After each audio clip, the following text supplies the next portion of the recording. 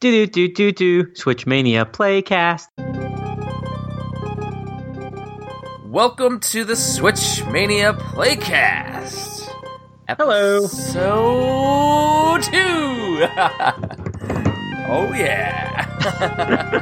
Chugging right along. Chugging. Right along. We got what is it, like 2 weeks in, 3 weeks in now, and we're already recording a day late. It's great. Yeah, right. It's all We've good. made it. We'll talk about it at the end of the episode, my trials and tribulations. So, do we have any actual feedback from the last episode about the podcast? That was one thing that I asked you, JP, and you were like, we had some feedback for the game of the episode. Yes. You know what? I did have some feedback. I did too, so that's why I was like, because just so all the listeners know, we don't rehearse this shit. We just come on and talk. Which is the perfect way to do it. Yes. Exactly. Like, JP doesn't even know the games I got this week. It's great. No. You probably know what I got only because I post everything, but I'm curious to see what you picked up. Exactly. And I don't know everything, because I don't completely see every post. Oh, so you don't follow me religiously? Well, I'm hurt now. Alright, so what feedback did you get? Yeah, so I heard that it was enjoyable. It's a good listen on your car ride into work. You know, we do about an hour or so it's definitely good for commutes. And they said even listening at work, it was fun to hear about what we had to talk about with the Switch and the format that we have. So far, it really seems people are enjoying what we're putting out. And, you know, this is for them. So any feedback is always welcome because we want to make the show enjoyable for our listeners, not so much just for us. Yeah, and I mean, we're trying to keep it as family friendly as possible. I might catch myself cursing every once in a while, but we try not to.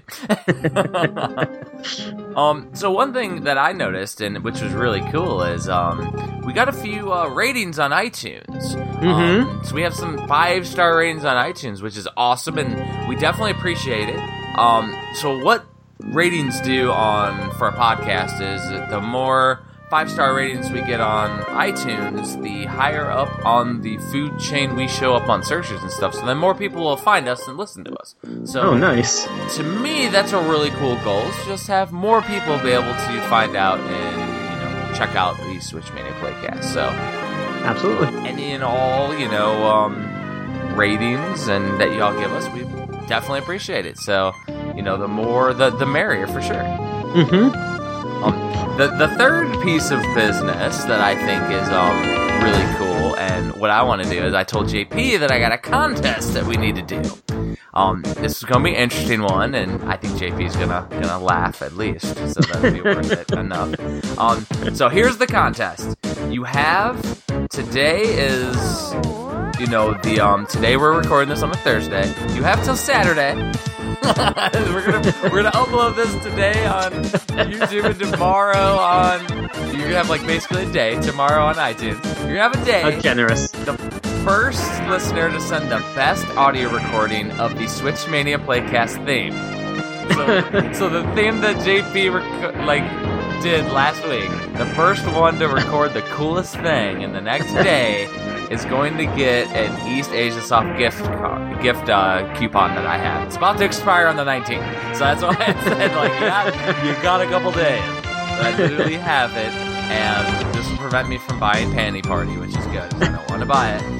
You gotta buy it. So the first listener to send us a crazy recording, and we will absolutely play it on next week's podcasts. I would like to hear that. My 3-year-old or 3.5-year-old does the jingle now. Uh-oh. So he may have to enter. 3-year-old my way. Yeah, I would like to see, because I bet we'll get some craziness, and if we get multiple ones that are hilarious, I have more coupons that don't expire in 3 days. But I want to absolutely at least throw that out there, since I have non-given giveaways, stuff that I've gotten just from my own purchases. So It's perfect. The first person, that is contest, go! So let's jump in. to the next piece of the pie, because I don't think we need to do intros every week. I think people realize that they know us. If they don't, then listen to an older episode. There you go. So that's what episode 0 is all about. Exactly. So JP, do you want to go first, or do you want me to go first on what we've gotten in this week? Yeah, I don't know what you got, so I'd like to hear what you picked up. So normally, you can go first. I might get one game every once in a while, and I actually got in 5 Whoa. this week, which is crazy to me. So the first one, you're definitely tracking. You sent me the link for it, and it was Nightmare Boy. Mm-hmm. So that one I saw somebody post it up for sale in the Switch group on Facebook, and then somebody goes, "Oh, it's cheaper somewhere else," and then you sent me the link, and it was like basically almost free shipping or something crazy. And from Europe, and it's a platformer. You're a zombie, and it looks pretty cool. Might be a candidate for a future episode. That would be pretty cool. Definitely. Have you played it all? Do you know anything about Nightmare Boy? No, I've seen the box because I have it, but that's the extent that I've so that's a been with the game. Candidate. That's the thing. Like, that would be awesome. It's right in my wheelhouse too. Like platformers and stuff. Love that stuff. Mm-hmm. The other one that I got, and I was on a hunt for last weekend. I got Saints Row Deluxe. Excellent. Yeah, and I got the little inserts. So the hunt was that with the Saints Row, the full, what is it called? The full package, the complete package, the full package. The full package. Well, at GameStops in is that Canada? Game? UK, yeah. Mm-hmm. UK people can talk smack to me. But they got a little baggie that had extra treats in it. So most of the time with a bigger release, I'll hold off and wait till it's used. But the fact that they sent limited amounts of these baggies means that you're basically not going to be able to find those. Oh, yeah. And so I just went to my local GameStop on Friday after we ate dinner, because we usually go out and eat dinner on Fridays. And I just went out there and I'm like, you know what, I'll just go and see if they have it. After we ate, on the drive, I had my wife pre-ordered online at that store. The classicness was, though, that my wife, she did that. I go in, and I'm like, hey, I got a pre-order for the game, and they go, oh, and so the employee comes out with that in his hands, and he's like, oh, and he goes to another employee, and goes, does this even come with it, or what's that? And I'm like, I just go, yeah, it does. And he's like, that'd be weird. I'm like, no, don't worry, I do a podcast. That's what I told him. But it was pretty hilarious because, and the guy was like, oh, well, we only got this one in. And I was like, I must have been the only person to actually pre-order it at this store. And I'm in, a tiny town, middle of the nowhere, can't drink the water, Texas. So, there's 2 GameStops out here, though. No Chipotles, but there's 2 GameStops out here. And so I just checked the first one. If I would have, not ran into any luck there, and the one employee there's an employee there that knows my books, so he knows me. He knew me when I showed up the first time, which was crazy. But the employees that were there didn't know me. The other GameStop, they all know me there because they're like avid retro gaming fans. It's crazy when you get to that point where people know me based on my books and stuff. That must be a good feeling. It's interesting. I mean, you had people hunting you down, JP, at Midwest Gaming Classic. At least 3. I had at least 3 people who, they're like, are you with JP Switch Mania? I was like, I am JP. And they're like, okay. When you were running around worried about the weather, there was 2 people that were looking for you. I never found out who they were. No. They haven't come clean. Need to come out and say it. But I will say what's interesting about the Saints Row GameStop pre-order bundle is that, we knew about it for a while because a press release had gone out and they mentioned that this bag of goodies was going to be exclusive to GameStop. Yeah. And this was shortly after we had seen it on Games website in UK. So now we knew that, the US was going to get it. But what's funny is that even up to a week before it came out, so the game came out last Friday, GameStop stores didn't really know about this. I don't know if communication didn't go out or whatnot, but we started calling up stores saying hey, did you get this in? And they go, what are you talking about? So I actually had to show them on the phone on their website, like, oh, it's this, it's this separate package of goodies. And they said, yeah, I didn't even know we were getting that. And I had other people online also do the same thing. They started calling, and then every day we started calling, and then finally on their paperwork they showed it as coming in. But from all the reports that I saw, they pretty much got enough for pre-orders and maybe one or two extra. So yeah, this is something that people are going to realize. Hopefully, they listened to us last week, so they knew about it, or they follow me. Where I always try and post these things right away to give people enough time. But yeah, this is definitely one of the cooler bag of goodies we've gotten, because what it is you said that it had a bag, right? So it was sealed. It said Saints Row on it, and on the packaging and on the back of it, it said what's included. But what's really awesome is that it comes with a variant cover. It comes with outer sleeves.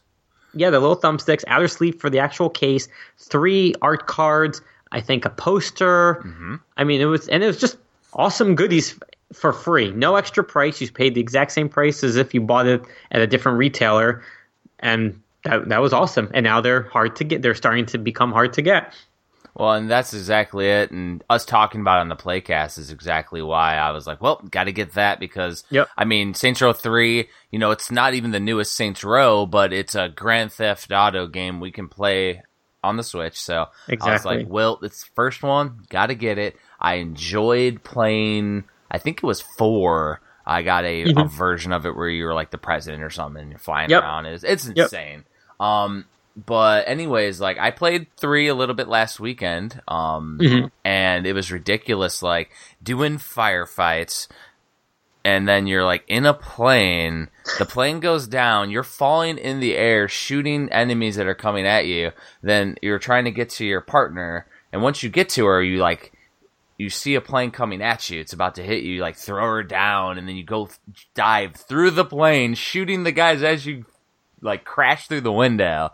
And I did all this first time flawlessly, so I'm not sure how much in control I was, but it was like, holy cow, this is amazing.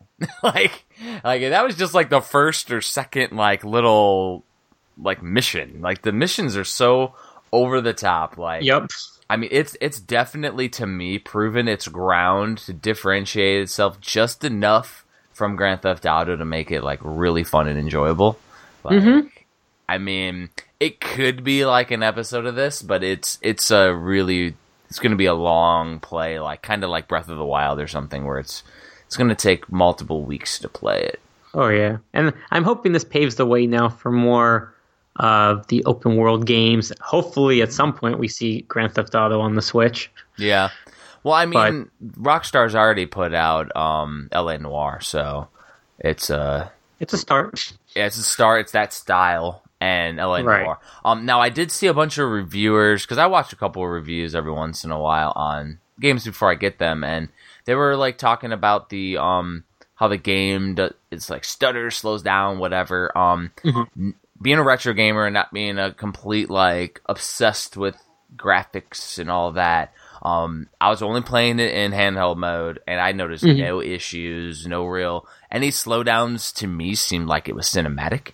It's like it's purposeful, so it wasn't an issue. Like, to me, it's perfect so far. I haven't had any craziness, and I'm one to break games and stuff, like just when I beta test. So I have no issues. It's been pretty damn fun. Like, that's Saints Row. And I heard there's a patch coming. Yeah, I've heard that too, and it's like, I don't know what they're gonna patch, but it'll probably be even better. Like, that's just my thoughts when I see that kind of stuff, and I'm like, that is pretty cool. So that was my second game. The third game that I picked up while I got Saints Row was Katamari Reroll. And that is one that I've been meaning to get for a while. When I initially decided, I'm going to get it, that's when it was quote-unquote out of print rare, before they did the second printing or whatever. I knew, because it was like I don't know if it was a GameStop exclusive, but it was definitely in GameStops. Yeah. So in the US it was. Yeah, so because of that, I knew that they were going to do another one, because it's not going to be rare. I think it was used $20 or something. Like, I think at release it was $30, so $20 is a perfect price. Yeah, and I mean, I had the original Katamari Damacy on the PS2, loved it, never really played it enough, like beyond the first couple intros. And that's like a classic me thing with everything beyond like PS2 is I'll play games for like a tiny bit, just like I played Saints Row 3 or Saints Row for the Switch. Like play it for a little bit and then never get back to it. So like that, I definitely used to always do that. And I played Katamari again this weekend too, and a little bit. And it's perfect on the go. Like it's a perfect game for the Switch. Can't believe how like excellent it is. And I noticed no issues. I don't know if you've put any time into it, because I know you've had it for a while. Yeah, it's still sealed. Still sealed. See, so again, some of these could be nominations for the Playcast, and if listeners want to see it happen, like just say, hey, yes, you guys need to play Saints Row for the Playcast, or you need to play, Katamari, because then we'll go into some crazy stories like we are with Fox and Forest when we start going through it. Like we'll start telling some crazy stories of when we play it, not just general overviews. And I will say it's funny, you bring up it was a PS2 title. And recently, I've been seeing, at least on our Facebook group, there's this big discussion going on about ports and remakes coming to the Switch, where seems like it's I don't want to say majority of titles, but every week it seems like there's some kind of old game coming back on the Switch. And I'm in the camp that I don't mind at all. Yeah. I mean, even if I wasn't collecting everything, there's a lot of games that I didn't play when they first came out. And now to play them again, or at least for the first time now on the handheld and take it with me, I'm fine with that. The price points, I think for the most part, THQ Nordic has it right. They do a lot of the $29.99 price about points. This is that like it could almost be categories with the Switch. You got unique Switch exclusives like Breath of the Wild style, Nintendo stuff, brand new games. You got the indie brand new games, and indie brand new games is a quote unquote, I'm using finger quotes even though we're only on audio. Because like it was likely on Steam before this and other things digitally before this. However, you got the indie stuff. And then you got all these ports, which is its own little beast, which is really cool. And then you have like new games on old franchises, which is mind-blowing to me. And that's some of my other pickups, but like that's the mind-blowing thing. So like, for example, though, you mentioned something that went up for pre-order today being Thursday, and I didn't even know it was coming out. I wasn't tracking it. And that was Gakaido, which was crazy. It was Red Art Games that did it today, and you just posted it in one of your tweets, and I'm like, oh crap, okay, let me get that, because I literally got that game on launch for the PS1. And it was amazing. I loved it. It wasn't, great. It was kind of reminded me of Fighting Force, if you remember that game for the PS1. Reminded me of that, more anime. It was cool. It wasn't complicated, but it was fun. And I liked Gakaido. And the fact that they're putting it on the Switch, I didn't even look at any videos. I didn't look at what they've done to upgrade, or just if it's a straight port. I don't even know. Like, I just was like, all right, yep, need to get this one. And again, you have that sweet price point that you're talking about too, where it is like $30-$40. Like that's right. That's where my wife talks crap, and she's like, "Well, you got a new game," and it's like, "Well, it was only 30, not 60." Did you see the packaging though? Oh yeah. I don't think it's not going to be obviously a true size Game Boy Advance box, but it has that little half curve on the left hand side that's very reminiscent, and it comes with stickers also, and it comes with a mini art book. I mean, it was €30, which like you said, is around like what, $34, $36, and that's perfect. I mean, that's the game and goodies. That's a good combination. Yeah, that's true, though. You did mention Game Boy Advance, because they released it on the PS1, then they did a Game Boy Advance Kentaro's Revenge, which I only played like much later via emulation. But it was... Well, that's what this one is. This one is the Game Boy Advance version? Yeah, the Kentaro's Revenge. Did they port it, or did they like remaster it, or what did they do? That's a good question. Let us find out, internet fans. Loading. as he's typing feverishly. Yeah, but it's like this is real. This is not scripted. Now we're gonna look it up and see. We don't script anything here. See what's different. Yeah, because the thing is that like we are fans of the Switch through and through. Like we're literally, that was a conversation today when I was on a break at work. Is I saw that post, I'm like, oh crap, and then I'm sitting there trying to get my copy, and like I'm in a spot with no internet, of course. And I'm like, so I had to like walk over somewhere else, click as I'm trying to do other things. Like I knew it wasn't going to sell out because really, like I think only limited run games have like super quick sellouts, but I mean, we're going to see a sellout of the other game we're going to talk about. I assume we're going to talk about in the new releases with Super Rare. Yeah. Assume we're going to talk about that. And that's pretty much going to be sold out here, like, soon. Yeah. Earthlock? Already. Yeah, if it's not already sold out. But we'll talk about that in the next section. Yeah, I will say, so I'm looking at... JP Switch Mania has not reviewed Gakaido yet. We are going to. But for now, I'm actually going to refer to a Nintendo Life review. Boo. And, no? Only JP Switch made now. I know. But see, I like Nintendo Life. They're good. They're good people. So they did say here that you have you can choose between the original cutscenes and music or opt for the newly anime-style cutscenes and reworked music tracks. Ooh. There's also some extra screen size options along with the original Game Boy Advance resolution, a full-screen stretch or a strange 16:9 hybrid that stretches the playing field during the outside portions of the game, but shrinks it back to regular GBA screen ratio when you're inside houses or caves. So it looks like, for the most part, the game is intact with a few extra things here or there, but still, it looks fun. Well, I mean, the thing is, so Game Boy Advance was pixelated style Super Nintendo, which is why the Game Boy Advance is like one of my favorite handhelds of all time. It's a portable Super Nintendo. So the Switch, it looks like they went over all the graphics, almost Wonder Boy style, but still kept a lot of anime to it. But it looks like they went over the graphics and like refined them and made them look more anime. So it looks pretty awesome. I'm kind of looking at some screenshots too. Kind of King of the Fighters-ish is what it's looking like with the art style.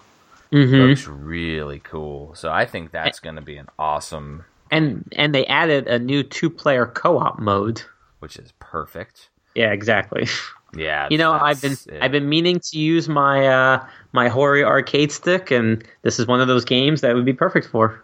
Yeah, I haven't actually pulled the trigger on the Hori arcade stick yet. I think I have added it to the cart on Amazon with hope that my wife will just buy it on accident.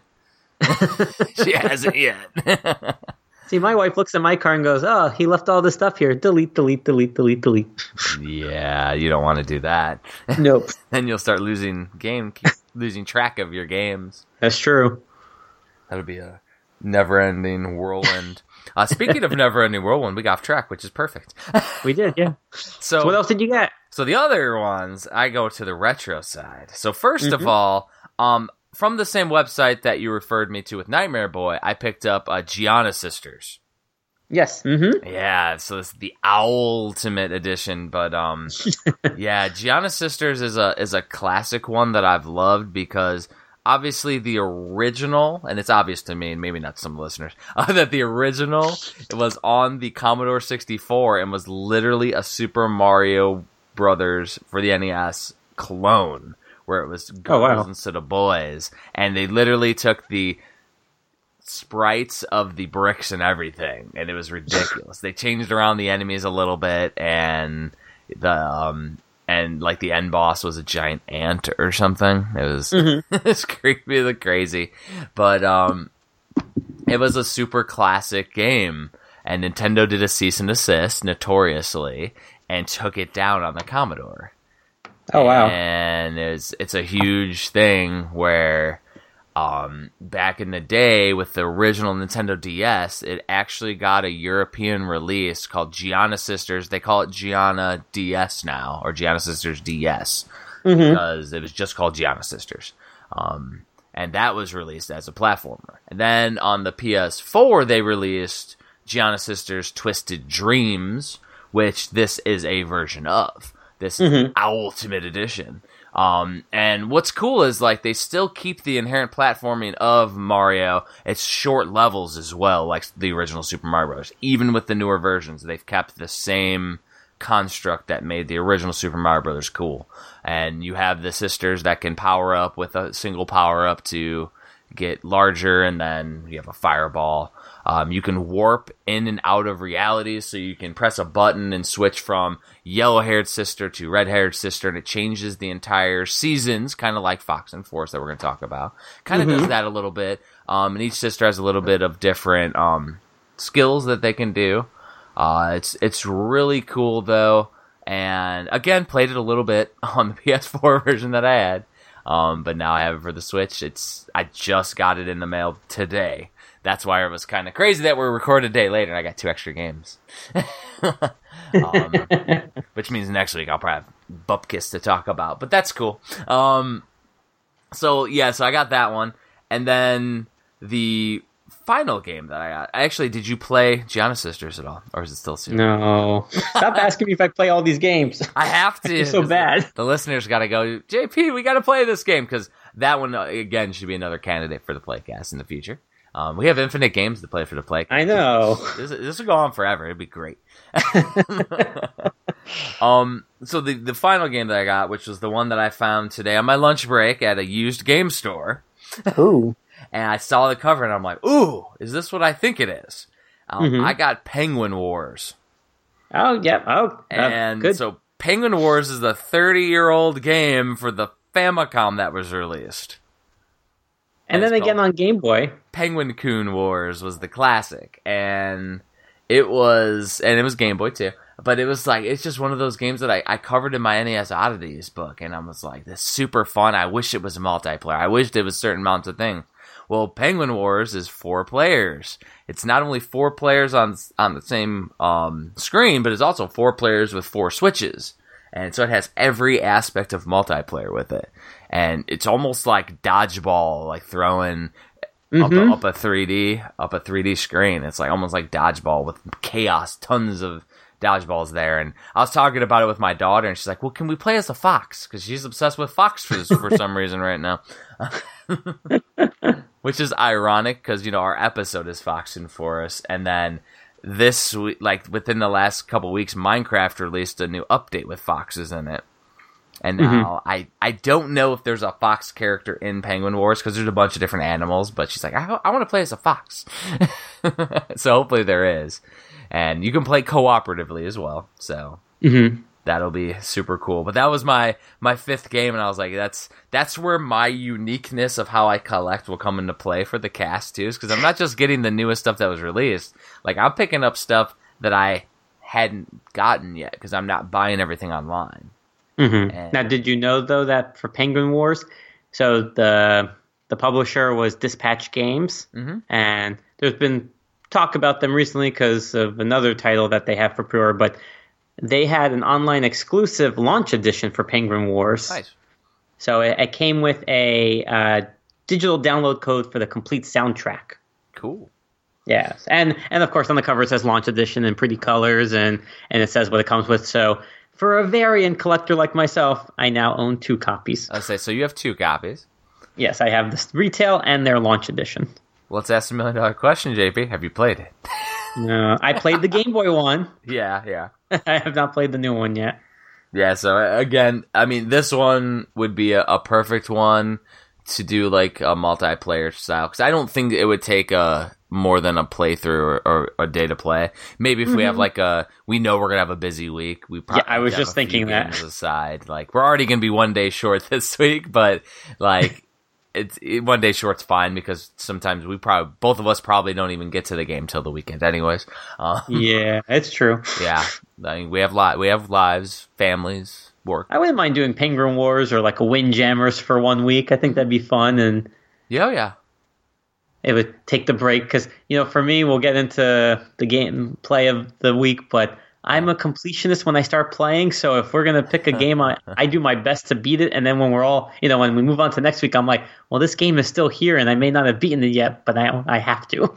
Yeah, and I mean, that's the thing that we're going to go off for, especially for the listeners, is like, if we hit a game and our recommendation is that we're going to continue to play and beat it. Like, we will do another episode, but it might be like a Windjammers or a Penguin Wars for the next week, so that way we can still play the next game and continue. Because, I mean, if we do like Saints Row or something like that and we want to continue it. Oh, yeah.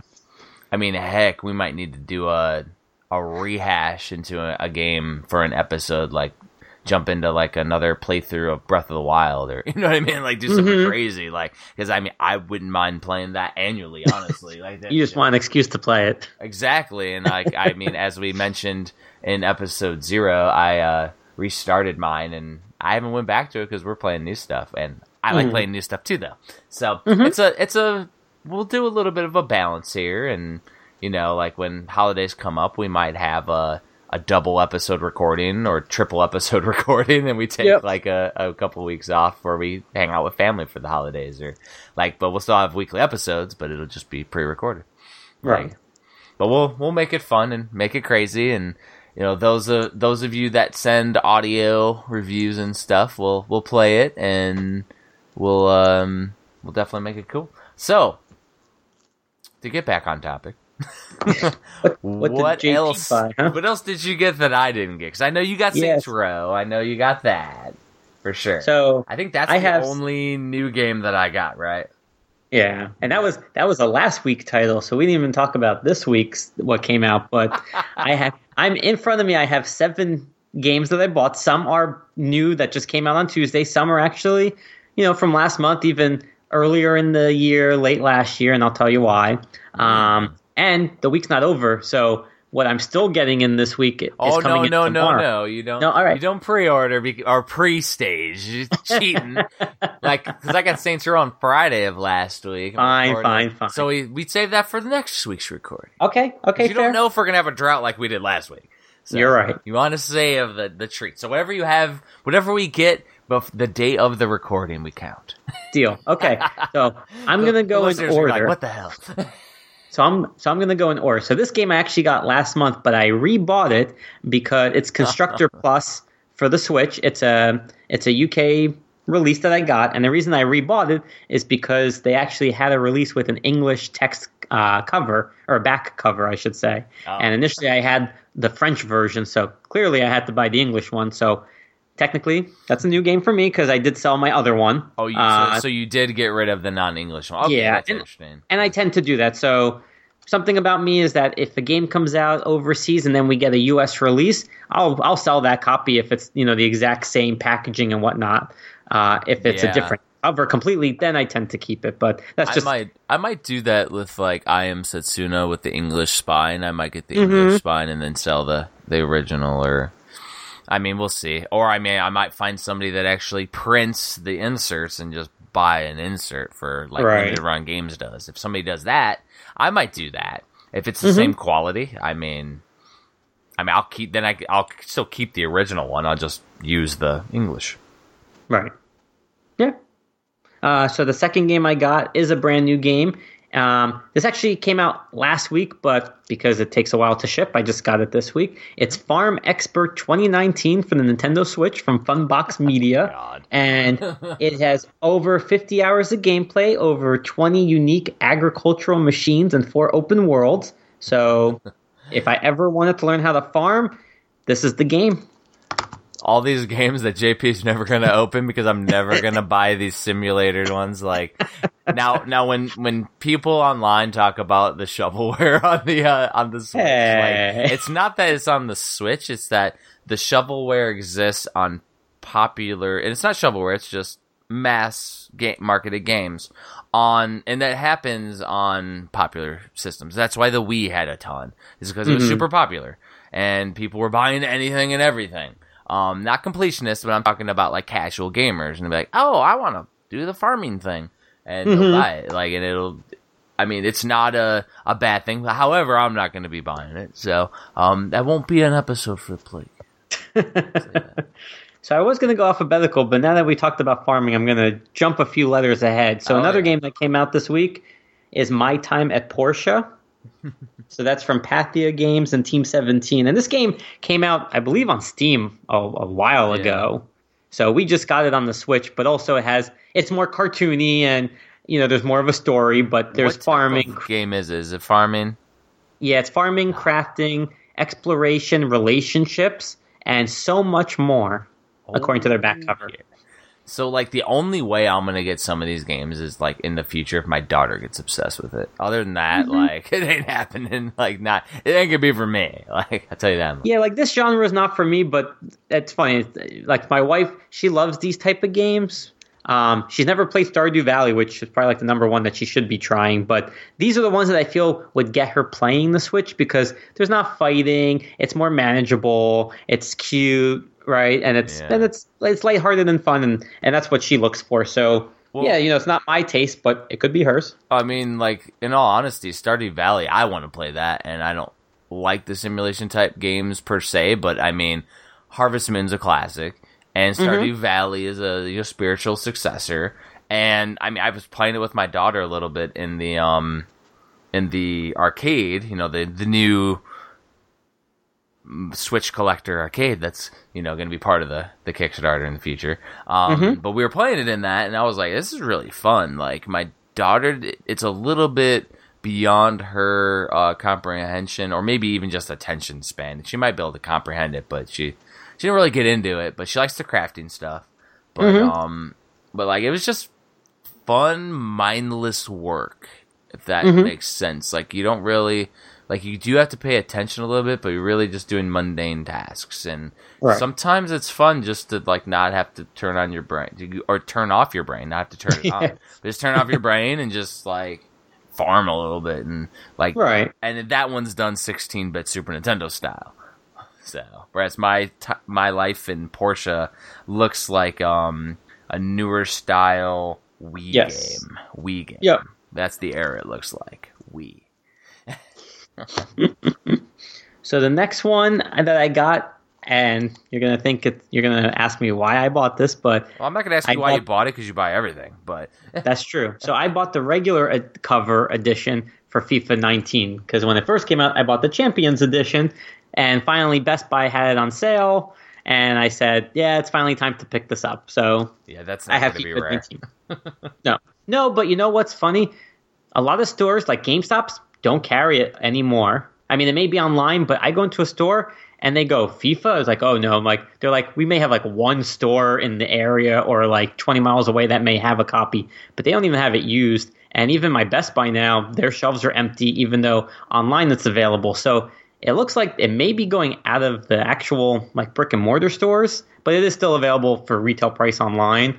But I figured it's still going for 60, and finally this week it dropped to 40. Yeah. I'm like, all right, I'm just going to buy it at this point. I would say that my favorite thing on the Switch when it concerns sports titles is that we're not seeing an explosion of it. So we're seeing like a FIFA title, a baseball title, a basketball title, instead of like 7 of them per year. Yeah. I do like that they're doing that. I'm assuming that it's probably going to start to get multiple, game syndrome again as the Switch continues to pick up steam. But I mean, I'm happy that it's doing that because those of you that want to play, that sport, they can. But like, I don't want to, especially you don't want to have to collect freaking 27 soccer games a year. That would be disheartening. Yeah, I mean, it's funny you mentioned that there's not too many because in terms of realistic sports, you're right, there's only a few. But now what we're seeing, and I only mention this because there's one that is shipping to me. Yeah. But overseas, we're seeing a lot of like these Wii kind of titles. So they're called like coming out so far only in France is like Instant Sports, and it's a collection of like mini kind of style games. And then there's one from Germany that's arriving tomorrow, and I could talk about it more. But Summer Sports, and they have like different types of like a collection of games. So we're seeing a lot of those start to pop up just recently, and I'm wondering if now that's the new trend where you see these like kind of like pick up and play Wii graphic kind of games, and I'm hoping it's not a trend that we're going to start seeing everywhere because that's just way too many. And we have a few. I think that's going to be the curse and the benefit of being the Switch and being on the Nintendo system is that a lot of companies are going to stray away from it with the traditional sports titles because they're going to be releasing them on the quote-unquote popular machines, the big machines, whatever. But then you're going to have the companies that are going to put out the Wii-style games, like you're saying, because it's the Nintendo system. Oh, we have to put those on there because that's what was popular on the Wii. And it's like, again, shovelware. Like, that's what that stuff is. The irony is that I used to pride myself on going through the used bins and the used shelves of the Wii and finding games that look like shovelware, and then they end up being like pretty good 3D platformers, or they end up being like fooled by the box art the opposite way, where it looks like a garbage game, and then it's like, oh, it would be like My Life in Porsche if it ended up being like an RPG or an action RPG. It's kind of, it could have been, but no, it ended up being, like a creation style game. Right. So different style. Nothing that I would be interested in being a retro gamer. But like, again, though, it's I think it's our curse and our benefit of being on a Nintendo system. Killer. All right, moving back along. So another game that I got in that also came out a few weeks ago, but I'll tell you why I got it. I got Mortal Kombat 11 from France, and there's a specific reason why I got this. So I think I may have mentioned this once or twice or a million times before, but on April 1st, right, April Fool's Day, a offshoot of Omaki Books, which is a French book publishing company, I guess they created this side business called Omaki Games. And out of nowhere, I mean, when I tell you, like, I didn't even know about this until I think somebody posted it, they released 200 collector editions of Mortal Kombat 11. That's it, 200 on April 1st. Nobody knew if this was real or not, but as soon as I saw the tweet, I pre-ordered mine. And the reason I only have the game and not the whole collector edition is because they ran into some production problems with the goodies. So they made a decision to ship. What? I said, oh no.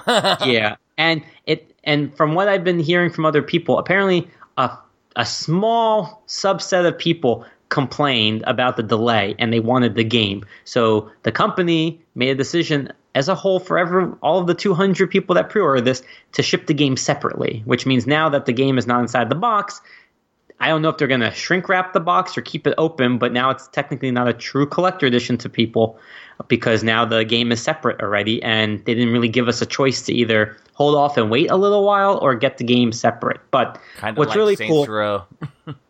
Yeah. But I mean, that was always planned, though, for Saints Row, so collectors kind of knew that. But this one, they had a nice collector box, right? It's black with gold lettering and design of the Mortal Kombat logo. It comes with a poster, 3 lithographs, the game, and then it comes with this history of Mortal Kombat, like art book style. And it's all in French, so I can't understand it, but it's a nice hardcover book, and it looked like a really nice set. And to me, I don't really care, right? I mean, it's open, whatever, but I know a lot of people were very upset about that, not being able to have a choice in the matter. But that's why I got the game in, and now I'm just waiting for the collector piece of it. Nice. So crazy, though. Yeah. I've never seen that. I mean, it's interesting that they kind of made that decision. I would have thought they could have easily just kind of done a poll or just sent out a survey to everyone and say, tell us what your preference is. Because now you have to ship out twice, right, to everybody, which is they're kind of paying the postage at least one time. Yeah. So I think it would have been smart to just wait. But it would be interesting to see if they later on do a version with it. Yeah, I mean, I don't think so. I mean, they said that.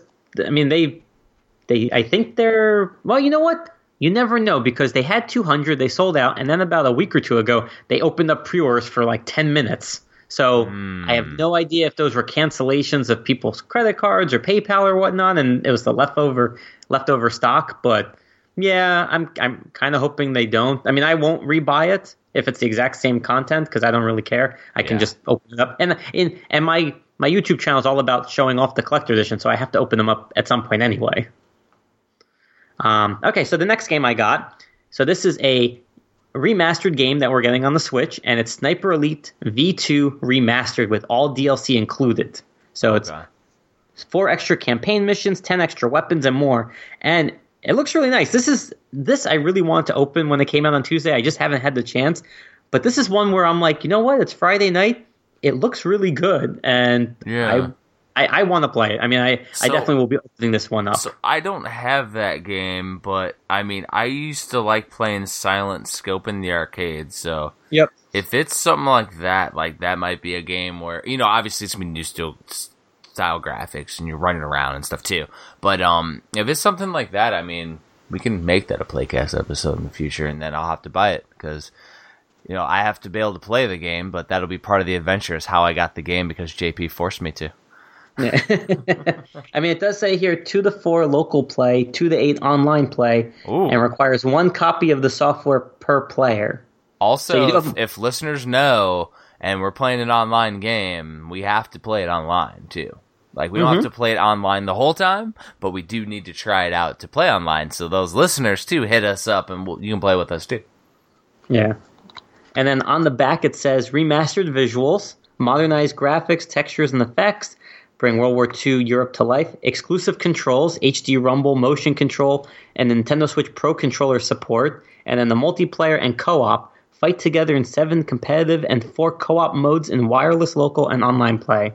So it looks good, and it's interesting. Like, Hitler's right in the center on the back, and somebody was like, Nintendo game has Hitler on, like, the back cover, but I guess the ultimate goal is to take him out by the end of the game, so... I mean, it was the same thing with Bionic Commando, and they still censored him out, except for the end when his head exploded. But, well, the thing is, I think, I could be wrong, and listeners can let us know if I am, but I think that they've laxed or have eased up on the German censorship laws recently. I think that they have, because that was the main reason why, because in Germany they have very big censorship laws when it comes to World War II imagery with the Holocaust. Yeah, Wolfenstein for the Switch was censored or edited in Germany, so I did buy that version as well. Oh, it was? But it's all in German, so there's no English support, but now that I knew that it was edited, I was like, I gotta buy that version too. Yeah, I mean, and that's cool that it was edited just for that. And that's the thing, is the box art in Europe may not have him on the back. So. No, I don't even think ours did. I mean, I looked at the covers and there really wasn't a difference to that, so it's probably just the game in the game itself. But there's one more game that I picked up. Oh. It's a game that everybody has been loving. We recently reviewed it on our site, so you can check that out. Our reviewer, Alan J., would have given it a 12 out of 10 if he could, but I didn't let him, so we had to keep it to 10 out of 10. But that's Cytus Alpha, and that's from PM Studios, Actil, and Rayark, and it's a music rhythm-based game. Oh, is that the one that has the big box? Yes. So that's... So the big box is the first printing, and it has a bonus music CD. And PM Studios has stated that it will be limited time in stores before it switches over to just a case in retail. So if you're thinking of getting this, not all the stores are not getting a lot of copies. I mean, my Best Buy, I saw my pre-order, and I didn't even see anything on the shelf. And then in GameStops, I've been hearing they get 1 or 2 extra. So if you like if you like music, right? If you like first printings. What type of music is it? It's a mix. Is it like dance music style, or is it like you got rock and roll, or? No, it's a good question. Got him. Do you remember the game? Is it like Voez? VOEZ that was released on the Switch, where it's kind of like some anime stuff? Yeah. Okay. I think it's a mixture. I mean, there's upbeat tempo music, but I'm trying to think how many. There's over 200 songs on here. Yeah. So I mean, but it's like, so you say like Bimani, so it's kind of like that kind of stuff. Okay, that's cool. Yeah, includes and it's awesome. And you know what? I'm gonna just plug myself in right here because this was the last game, so I don't have anything else to talk about. What? Power yourself on. Plug yourself in. Yeah, I'm going to. And actually, to your point, you know, I also pre-ordered Gekaido and Earthlock. We could talk about that. But that's what I want to say, section, of course. Yes, I want to say that if you want Cytus Alpha, if you want a chance to get Demo, which was another title from PM Studios, I've actually partnered with them for this week, and we're running a contest on Twitter. Oh, nice! So we have 2 prizes. The first place winner gets the first printing of Cytus Alpha with the music CD in the big box and a copy of Demo, all physical. Second place, will be the very first person, apparently, to get the second printing, which is just the case of Citus Alpha. So it's the same case, but it's just that. So if you want your chance to win it and you don't want to buy the game, enter our contest. It's pinned to my profile or to my page on Twitter, so nice. JP Switchmania, and it's going on right now. All you got to do is follow me, follow PM Studios, like and retweet, and tag a friend. That's it. Takes 5 seconds, and you may win. So check it out. And that's all of my games that have arrived so far this week. Yeah, so it's interesting you've gotten, working out different types of deals with publishers and developers. Yeah, it's pretty cool, though, because it allows, not only does it allow you to grow, JP's Switchmania, but also, it is showing how grounded and in touch with fans and, the whole community that all these developers and publishers are. It's really cool. Yeah, and I can't speak to the PlayStation or the Xbox community, but with the Switch, you're on point exactly. It's just that I feel like they all really want to be connected with the community, with their fans, with the gamers who are playing their games, and I love it. I mean, everybody that I talked to since I started writing for another site, since I started mine, they're just so friendly, so welcoming. I was a nobody, I had no site, and they gave me a shot to review their games, gave me the time of day to interview them. And, through that, you start building friendships and relationships, and you start exposing them to other people as well, and vice versa. And it's been amazing. I mean, I really love talking to the developers working on the games, the publishers bringing the games. I mean, you get the full end of, you get the full value chain, right? From the publisher, the developer, all the way to us playing the games. And even Best Buy, right? They participate in the community and they talk with us. And it's so great. I mean, that's what makes the Switch so fun. It's crazy. And, that being said, let's do a podcast plug, is that if anybody listening and you're part of the development or publishing or whatever, I mean, we will definitely, partner with you or whatever and give away copies to listeners as a contest for your products. No problem. We don't really need anything because we're going to support the community regardless. Right. You know what I mean? We're still going to play the games because most of the stuff that we're buying because we're fans, we don't. But we'll give it out to the listeners for sure. That's cool. Because I mean, we both, as I said before, we both work for a living. We're good. We don't.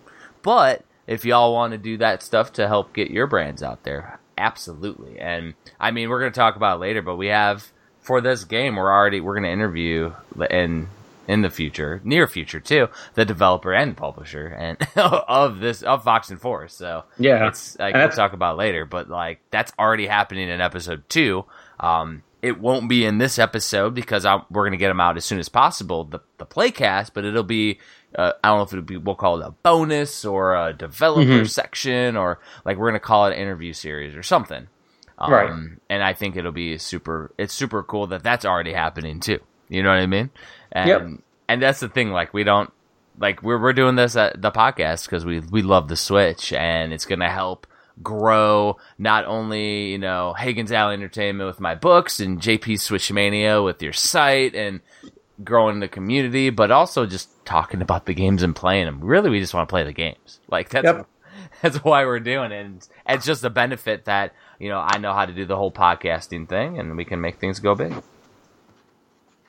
Absolutely. So it'll be super cool. So let's go to the next section. So sure. What is available now that was just available to pre-order? Because I know we already mentioned Gakaido. We already mentioned, and we talked a little bit about Earthlock, but I think we should probably go in a little bit more depth because there's not only the normal Super Rare Games pre-order for Earthlock, but also there's a $120+ limiter edition that's limiter. It comes with a book essentially. Yeah. And me being a book publisher, I'm like, man, that's a big increase in price for the book. But I think that George, who is, runs Super Rare, is doing free shipping, and shipping is ridiculously expensive. So that's why so if the listeners are wondering, why did they charge so much? with the free shipping, it's definitely like he's probably breaking even on that. Like, just so you all know, like he's probably just breaking even because I don't think people realize that the behind the scenes and the logistical aspects sometimes. But it's a 200+ page hardcover, like full size art book, not a mini guide or anything like that. And I mean, it's definitely hefty. Yeah, I would say just shipping out there from here to there to Europe is like $40 for a 200-page book.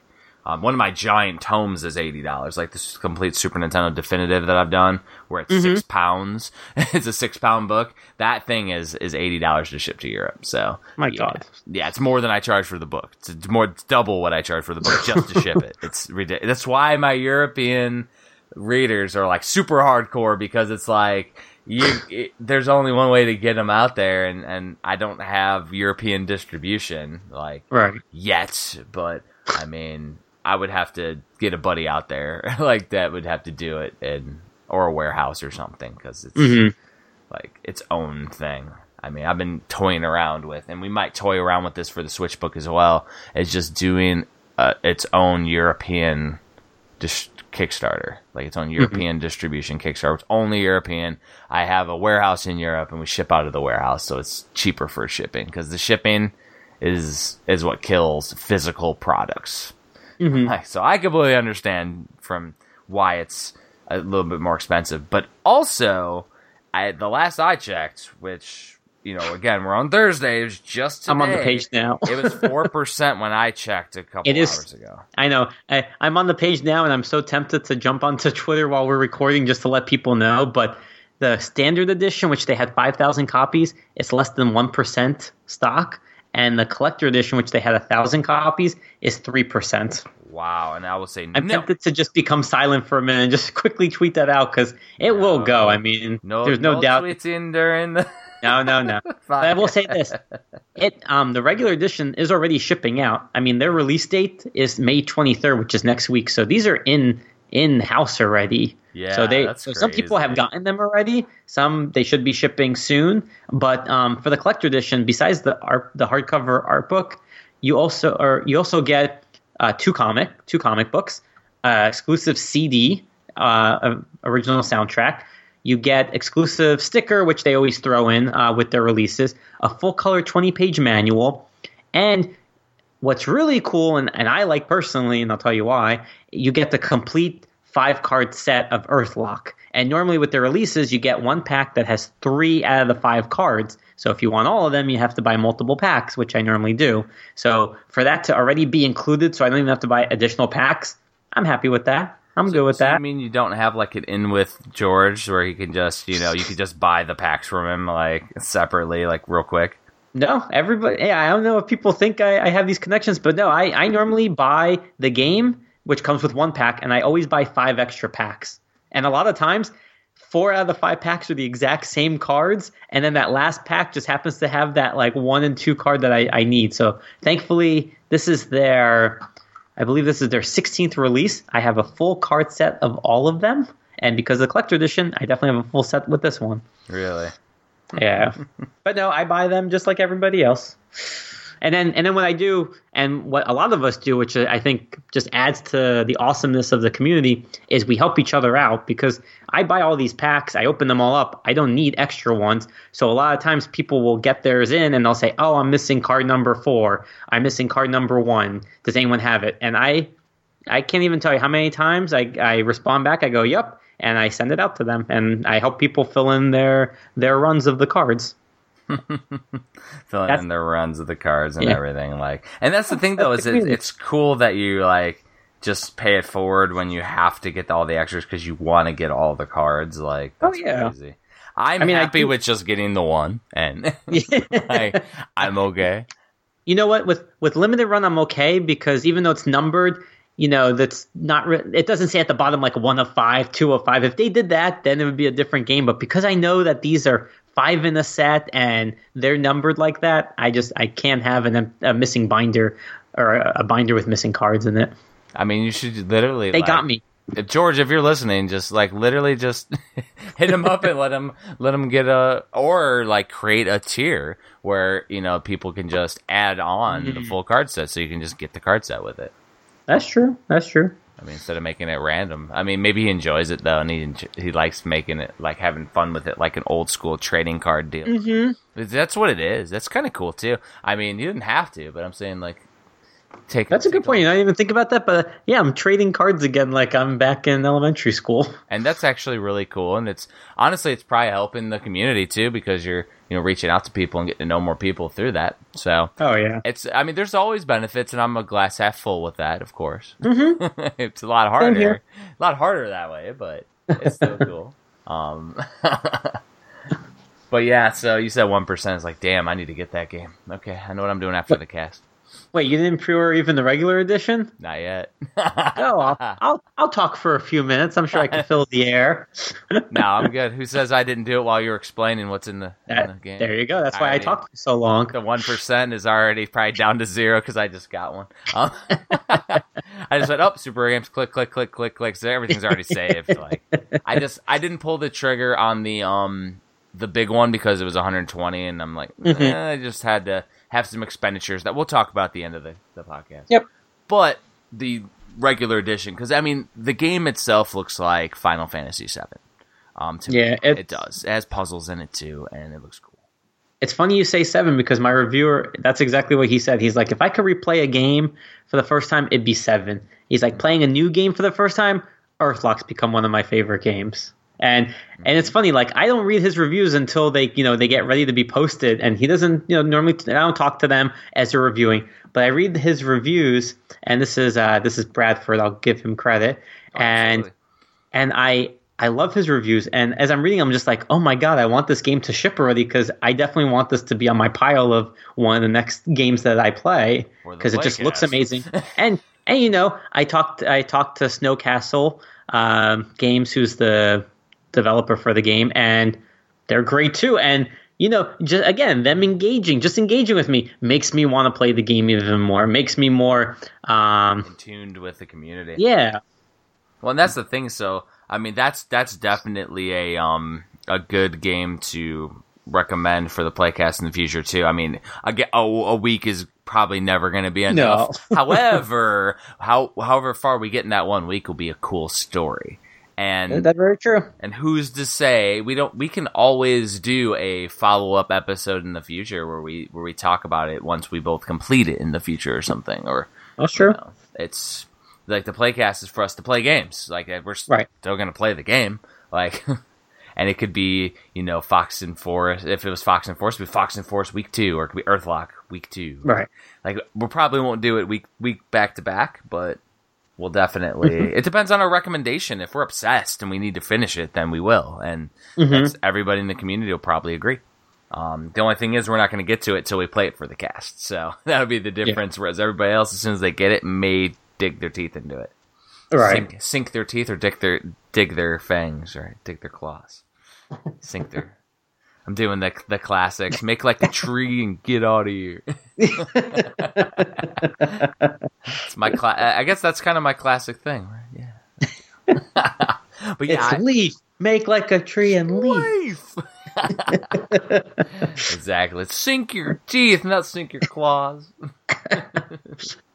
But yeah, no. So that one is a candidate too, because I mean, I haven't had time for a good RPG in a long time, and I have been buying some, and I've been straying away, and just because this playcast is the reason I'm at the very end of an RPG right now. I'm still playing since January, Tales of Vesperia for the Switch. Yeah, over 70 hours. I'm literally at right before the last boss. I have to do like 1 or 2 more things, like minor things, and then there's the last boss. And now I just can't get to it. I'm playing Cuphead, I'm playing Fox and Forest, and I'm like so close. And my goal this weekend is to finally beat Tales of Vesperia, take a nice picture of the completion screen and put it on the shelf and then move on.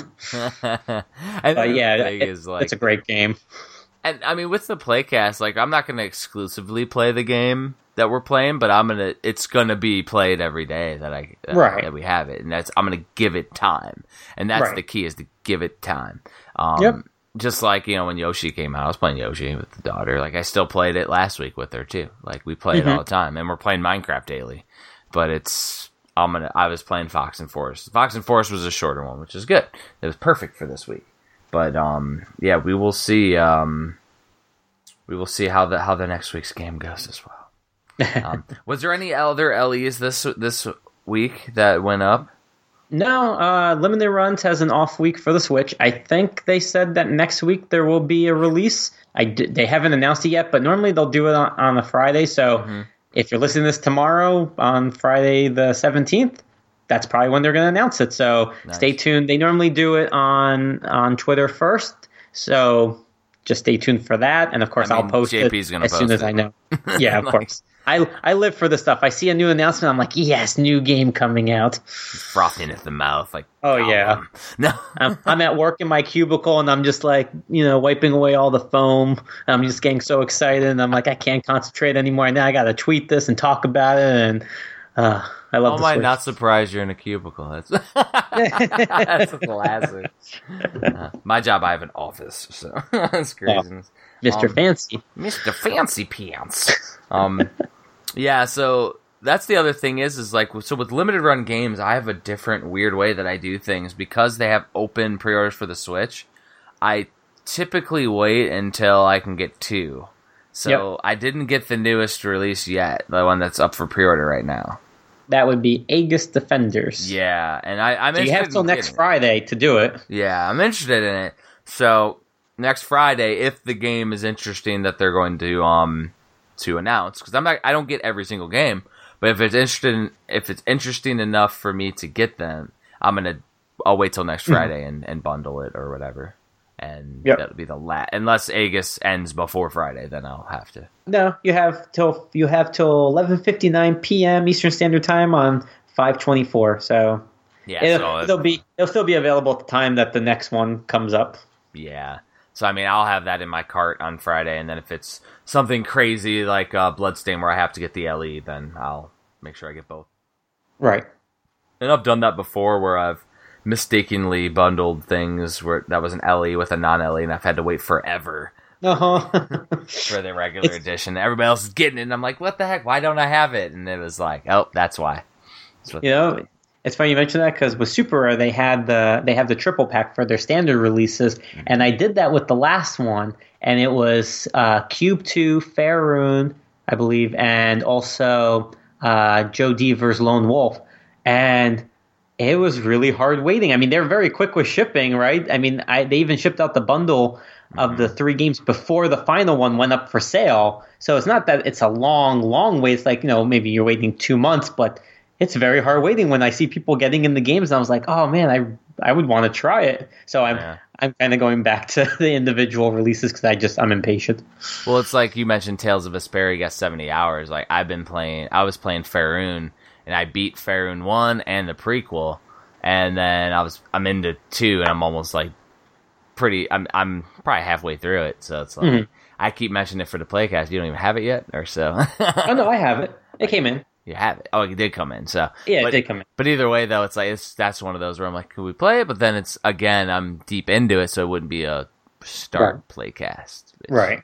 Kind of defeats the purpose. But we can also do an episode on Vesperia too, and I would play it too. There's no issues with that because I played it back in the 360 days and don't have it yet, so a big excuse to buy it. So again, that'd be good for a short week for you. Right.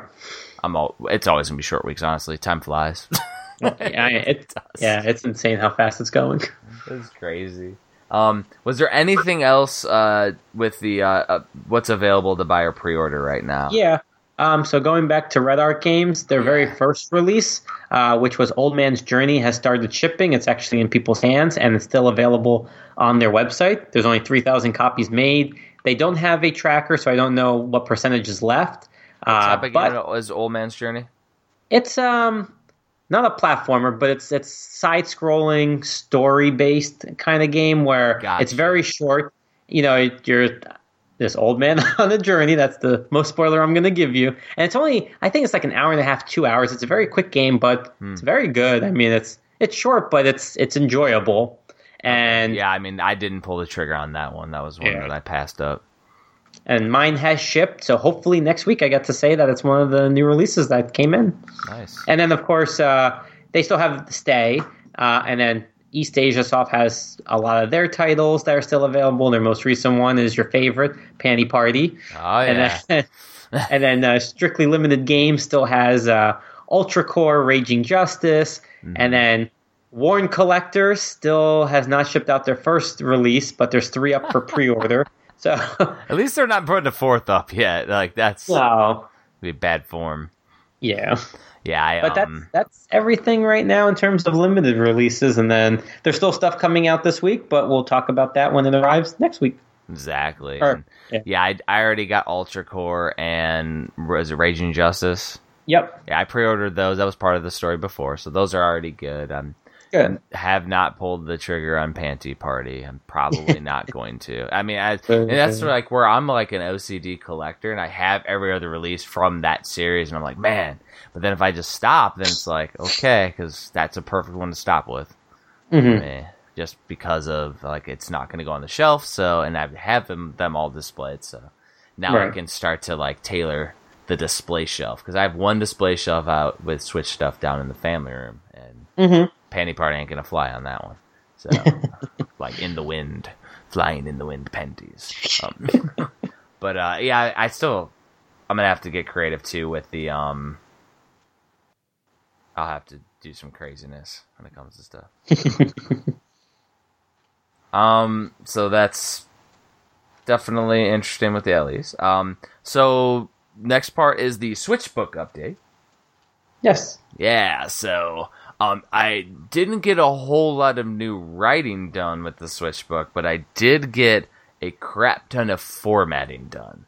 So I got through everything that I wrote about last week, all the way up to what game did I get up to last week? Was it RBI Baseball and 17 and a couple and Minecraft story mode and a bunch of that stuff? Like I got it all formatted now into the book, and so I got about the right amount of writing done for those. The formatting looks cool. I've been messing around with how I do the double pagers and the placement and formatting of like giant art.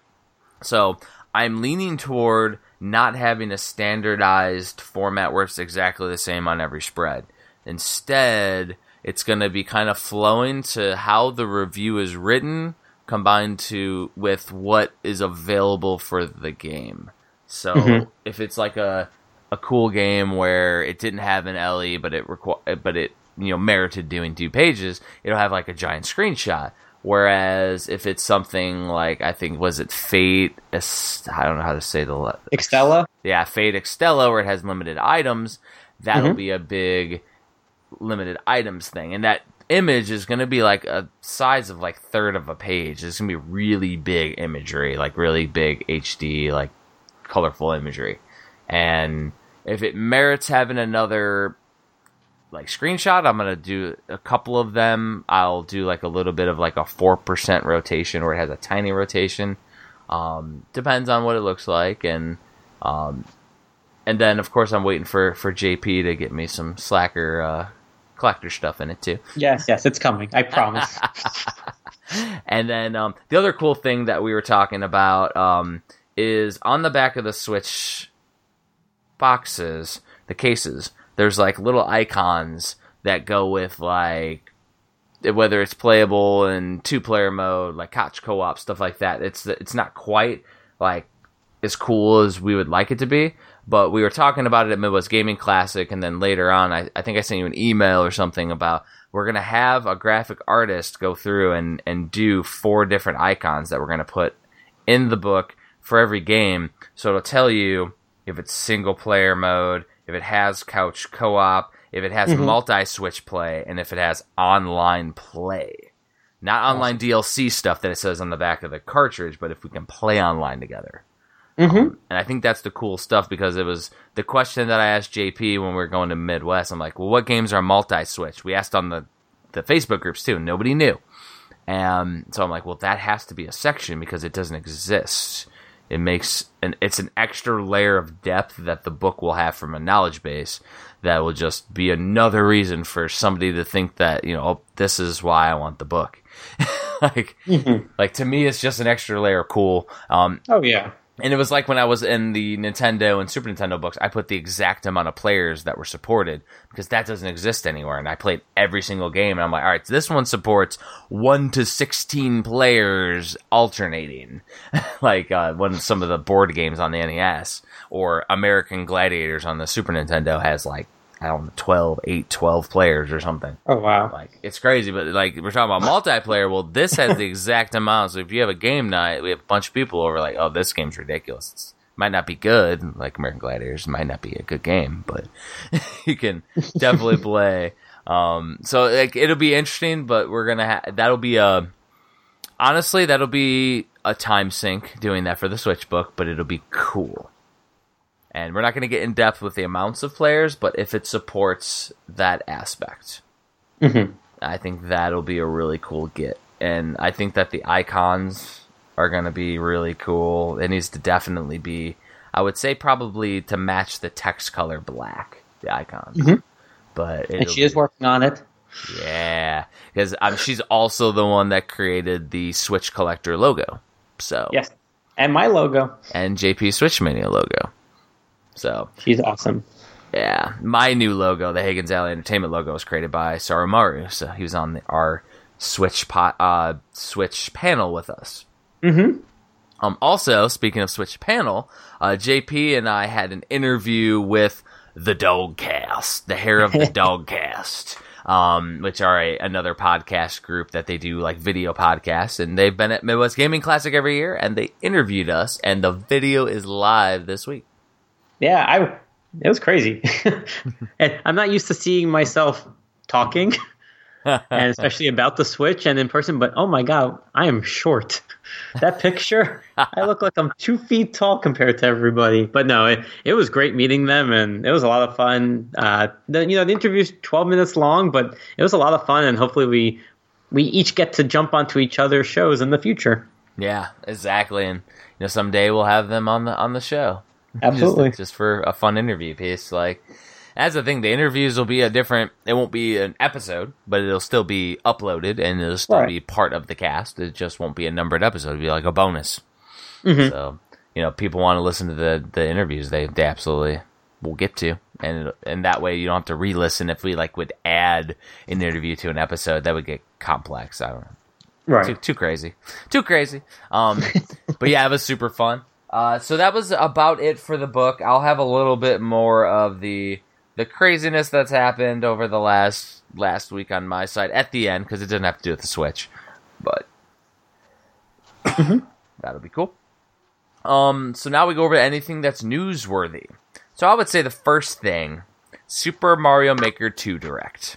Oh yeah, I took notes on every single thing that they mentioned in that 17-minute Direct, and I'm just going to start by saying I have played very little of the first one, right? I wasn't really active collecting or playing. Last week.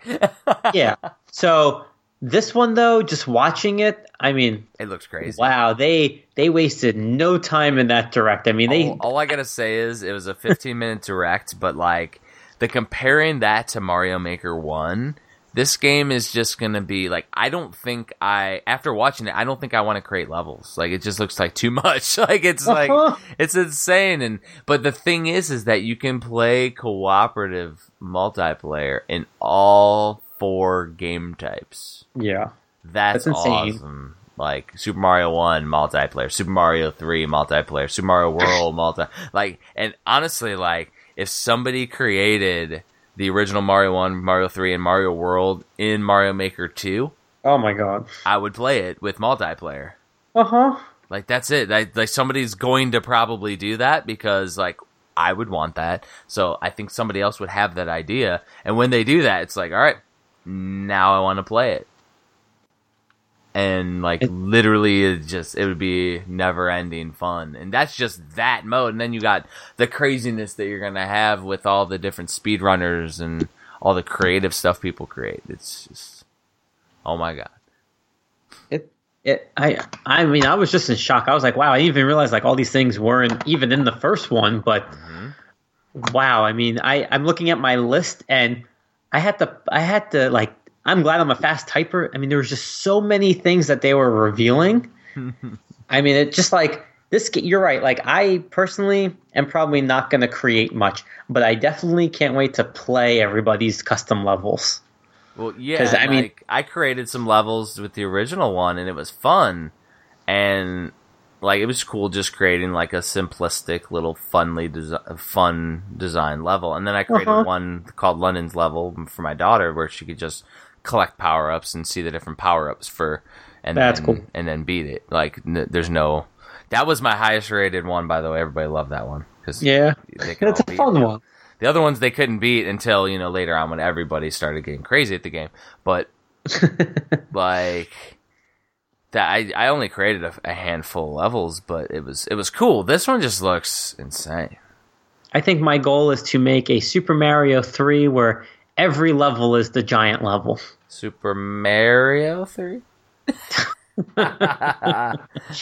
Yeah, we're going back. Uh-huh. I mean, we had a couple quotes from listeners saying Mario. Mario. There was something that I read of like, I think Nintendo was calling out to fans that were mispronouncing Mario, like doing Rio. In May, in the month of May. I'm never saying his name again. I'm going to just say Luigi's brother. There you go. There you go. Super Luigi's brothers. But yeah, so I would say the Super Mario Maker 2 Direct is awesome. It's coming out next month in June. I mean, that's a system seller all day. I don't know if we should do it immediately on the Playcast or save it, because it would be a shorter game for a Playcast purposes, because it goes on forever. Mm-hmm. All we'd have to do is play it for a week and tell some crazy stories of how we've died on multiple levels. And I would definitely get my daughter playing just to get her side of the story, like tell her story too. Well, I like that there's a story mode. I think that's really cool, because they even explain like, oh, it's going to be a good way to kind of see the options that you have and give you some ideas for creativity. And I'm like, that'd be good, because I understand. Like, I looked at their screenshots and the video and like moving things around and building it, and it's like, yeah, like I think I could make a simple level, but to the extent of what people do, like, no, I'm not that creative. I almost think close. That like Nintendo is like borderline genius when it comes to that stuff, because they know that the game is insanely overwhelming. And what they're going to do is their classic style tutorial, which, I mean, in games, the classic games, they have tutorials. It's the beginning levels teach you how to do stuff without realizing that they're teaching you. And that's what they're going to do with the story mode. And they're going to progressively show new techniques and new things in the levels. And I think that's really cool. Well, I think what this is really is just a front for a war game scenario. They're just really seeing who's creating all these amazing levels. Mm-hmm. And they're just going to recruit them, right? Just recruit them. And I mean, I know that they're doing an invitational as well. So they're going to have a competition. I mean, it could be really cool. This would be something that I would want to watch online even, because it was one of the Nintendo World Championships when they unveiled Super Mario Maker levels, and it was awesome watching like these world class like gamers that are excellent, top of the world gamers, and then they like went through and had to play these levels, and then they made those levels available via download DLC in Mario Maker, which was awesome. Mm-hmm. So you can play the NWC levels. And that's what's great. Like, this is the game that's literally just going to be the gift that keeps on giving for as long as the Switch is around. Yeah. And I mean, yeah. Oh my god. And I should mention that they did announce that in the U.S. we are getting the bundle, which is the game plus a 12-month membership to Nintendo Online. Mm-hmm. And what's interesting is GameStop is the first one that put it up today, I think, or last night, for $70. So that's $10 that you're saving off of the one-year membership, because the game alone is $60. And they did say that the one-year membership will be added onto your current time if you're already a subscriber. Yes. So that's good news, because otherwise I'd be like, yeah, I'm not interested. Like they did this whole certificate thing at the end, plug, and I'm not interested at all, because you'll save money, but it's only digital only, like first party games, and it's like, well, I'm not going to get those. I'm going to get those physically. So right. I don't know if you can share that. I mean, I would give that to somebody to redeem, because same thing. I think that's great that you can save money, but I'm buying physical anyway. So well, I mean, if that comes free with something, it won't. But if it came free with something, like, I would absolutely use it as a giveaway. Right. But yeah, any other takeaways from the Direct that you really enjoyed seeing? I enjoyed seeing more mini bosses and boss fights, and just the different ways that you could get creative with switches and like turning on off things. And I just think that it's gonna be super creative, sometimes probably complex. Oh yeah.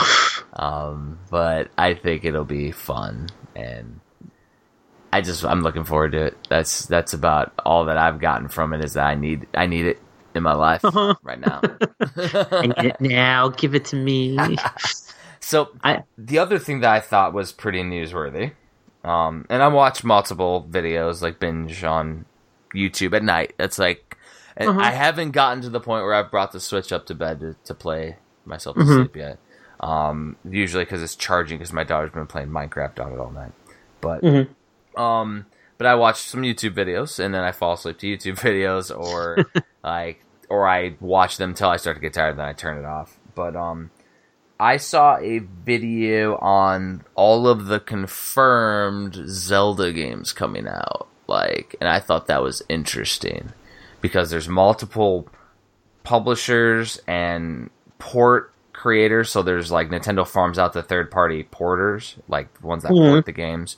And so, there's, it's pretty much a shoo-in that not only are we getting Cadence of Hyrule, Link's Awakening, but we're probably going to get Wind Waker and Twilight Princess HDs as ports, which is awesome. You think so? Yeah. The same people that put out those games were recruiting for a Legend project, and there's a bunch of stuff and proof and research that the guy was doing that showed that certain stuff was quote unquote as confirmed as it can be.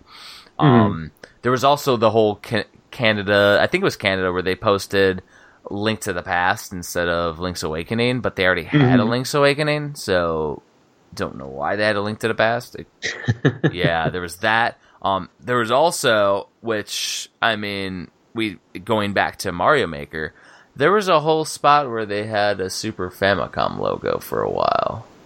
And people were saying that that's not a slip. It's saying that they're probably going to have Super Nintendo on the Nintendo Online soon. Yeah, I have to imagine that's coming. So that could be the Link to the Past that we're going to see. But there wouldn't be a reason for it to have a barcode. Or, you know what I mean? Because they're not going to be selling it. It's going to be available with Switch Online. Unless they put the, like those not gift cards, but like the play cards that you buy in stores. I don't know. They normally don't put that on the website, but weird. I don't know. You never know. Never know. Yeah, so those were the ones that they confirmed, but they also confirmed via developer quotes was a sequel to Breath of the Wild that encompasses multiplayer, and that was the developers multiple times in interviews has stated that they're planning on doing it. So that should already be in the works. So who knows what we're going to see at E3 this year, and I'm assuming we'll have a lot to say whenever E3 happens. But it should. We'll have a whole episode just on the E3. Well, I mean, we'll just do it as a lead up to an episode. Yeah, we're doing. But yeah, it should be super interesting to see what we get from that. And what's interesting is I really haven't, this time last year, I remember seeing already a lot of the rumors the different sites that have, the verified sources, and they have a laundry list of things, and some of them ended up being right, some of them not. But as of now, I really have not seen anything leaked or even like teased. It's just a lot of like hopeful wishes, but nothing from, verified informants or whatever. But yeah, Nintendo normally by this time you would. Nintendo recently has been focusing on a game at E3. So like, wasn't it last year? It was like Smash. So I hope they don't do that where like half the time is just one game. Well, this year it's going to be Mario Maker 2. It's going to be that because it's coming out in June. But you don't think that this was that piece that they kind of just separated? No, because they did a little bit of a preview of Smash before E3 last year too. They didn't do a full reveal, but they kind of hyped it up a little. So I mean, the one thing I would say is if you look at the world or the graphic game options, right? They had Mario 3, Mario World. They announced 3D World as the new one, but there's still one more blank space. Well, because they had Mario U on there too. If you saw on one of the screens, they still have New Super Mario U on there as well. Mm-hmm. So they have all 4, and then they had the 3D, which was its own section, so it's its own mode. But there's one blank spot next to it. Yeah. So who knows what that'll be? That'd be cool. I'm wondering if they would do Paper Mario. I would think that they might do like Mario 64. Ooh, I didn't even think about that. That would be awesome. Yeah, and that would lead into like a future sequel where they could start doing the more graphically superior ones like Mario Odyssey. Yep. Odyssey you could start. Yeah, because they said for the 3D world, you won't be able to switch between the different options, so it's going to be its own one. You know what? Maybe this could open up to more of a 3D environment, a little open world. There was a little bit of 3D when they were showing some of the screens from 3D World, so yes, it's probably a different engine. So if there's anything else that has that engine as well, there might be something like that. So there could be a reveal for that. But yeah, I'm assuming E3 though is for Nintendo. That could be our little predictive section for this. It's going to be Mario centric when it comes to Mario Maker 2. And it's also why they've said that they're not going to talk about the new Switches. There's nothing to announce at this time because they don't want to take away the hype from Mario Maker 2. I do think that both are coming out, and they might be coming out soon, which is kind of bad that they're not talking about it, so we could kind of pre-plan. You're going to buy everything, obviously, but for me, like, I got to think, like, my daughter needs her own Switch, but I would, like, that sounds like a great Christmas present, but if they're coming out with the Switch Mini, that's where it's going. It's going to be that. If they're coming out with the Switch Pro, I might get the Switch Pro and give her the original Switch. Like, don't know. Or I might get Switch Pro, get her the Switch Mini, and have a third Switch. Like, it's just crazy. I don't know if I'm going to go that crazy. But I still think they're going to talk about Animal Crossing. Oh, yeah. They're going to talk about other stuff, but I think that the main Nintendo setup's going to be Mario Maker 2, and then they're going to talk about like the other stuff a tiny bit. And they're going to do their E3 Switch or their E3 Direct that they do. And they'll probably have like little quick videos like when they did the reveal of Metroid Prime 4. So it'll be like that type deal. That's what they're going to do for sure. But it's not going to be... I don't think they're going to go in too in-depth. Hopefully they have like stuff like Animal Crossing available so it's not just Mario Maker 2 E3. Right. Because, again, it would be kind of... watching them people play the same stuff over and over again. It's only so entertaining, but if they start switching it up, it'll be cool. Right. Exactly. Anything else newsworthy? Well, I talked about this last week where in Japan, the sales of the hardware was going to surpass the PS4 lifetime sales, and it happened. Nintendo Switch has now outsold in Japan PS4/PS4 Pro hardware sales, and that's an impressive feat considering the amount of time that the PS4 has been out versus the Switch, and there's no slowdown with the Switch. I mean, we are in this, at least for game-wise, we're in the slow month right now. June, July, throughout the rest of the year is just going to start picking up like crazy with these AAA titles, the Nintendo first-party titles, as they start coming out. And it's going to be a fun summer, an expensive summer for some, but Like you. yeah, I'm not looking forward. Well, I'm looking forward to all the games. Yeah. But yeah, it's impressive. I mean, it's interesting to see that happen. So the Switch is magical. I'm just going to keep saying that. It's magical. Magical. But that was the biggest. I would say these are the big news things. One physical collector kind of thing that just came out today that I don't think anybody really knew about, and then I started posting it, and other people started researching it. But if anybody remembers, a month or two ago in the UK, there's a retailer called Argus, and they released, not them, but they had for sale, and they're the only ones that I've seen so far overseas, these digital games in physical cases, right? The James Pond, codename Robocod, Yeah. Rally Racers, and Impossible Mission. So I bought them, right? You know, people don't count them, but I bought them. And then out of nowhere, I'm just doing my normal searching through all the retailers in the US, and GameStop has one called Constructor Plus. And this is one that I bought physically with a cartridge in the UK, but this one was only priced at, I think, $20 or $15. And I thought that was really low.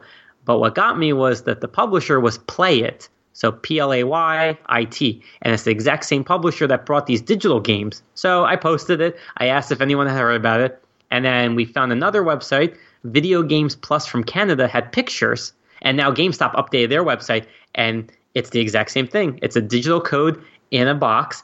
And GameStop, besides having Constructor Plus, also has the James Pond codename Robocod game.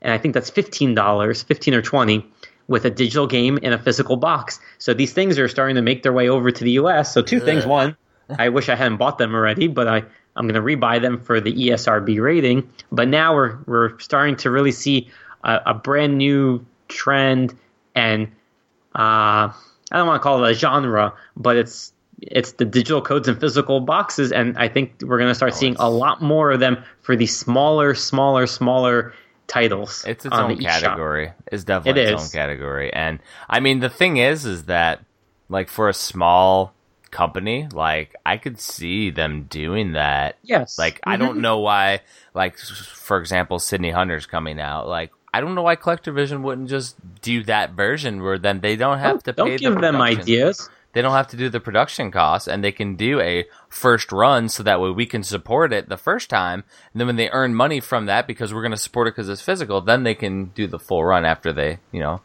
get some actual funds from that. Like, that's a great idea for the smaller companies. Like, and then they don't even have to go through like a publishing company, because literally all they got to do is pay the costs of getting cases and inserts and stuff. Yeah. Like, that's my take, is that I'm fine with games that probably would not get a physical. It's like, okay, it gives an option. The pricing is probably not that far off from what the eShop is, and you get a case, which is cool and it's official. But then you have games like the Wolfenstein Youngblood that is digital, and nobody could really understand why. I think that's Bethesda, right? Why they would do that. And so it's that fine line, right? When is it acceptable? When is it not? I mean, it's definitely probably one of the bigger topics going on right now amongst all of the collectors that I speak with, because it opens up this can of worms, and it's just like, does it count? Does it not count?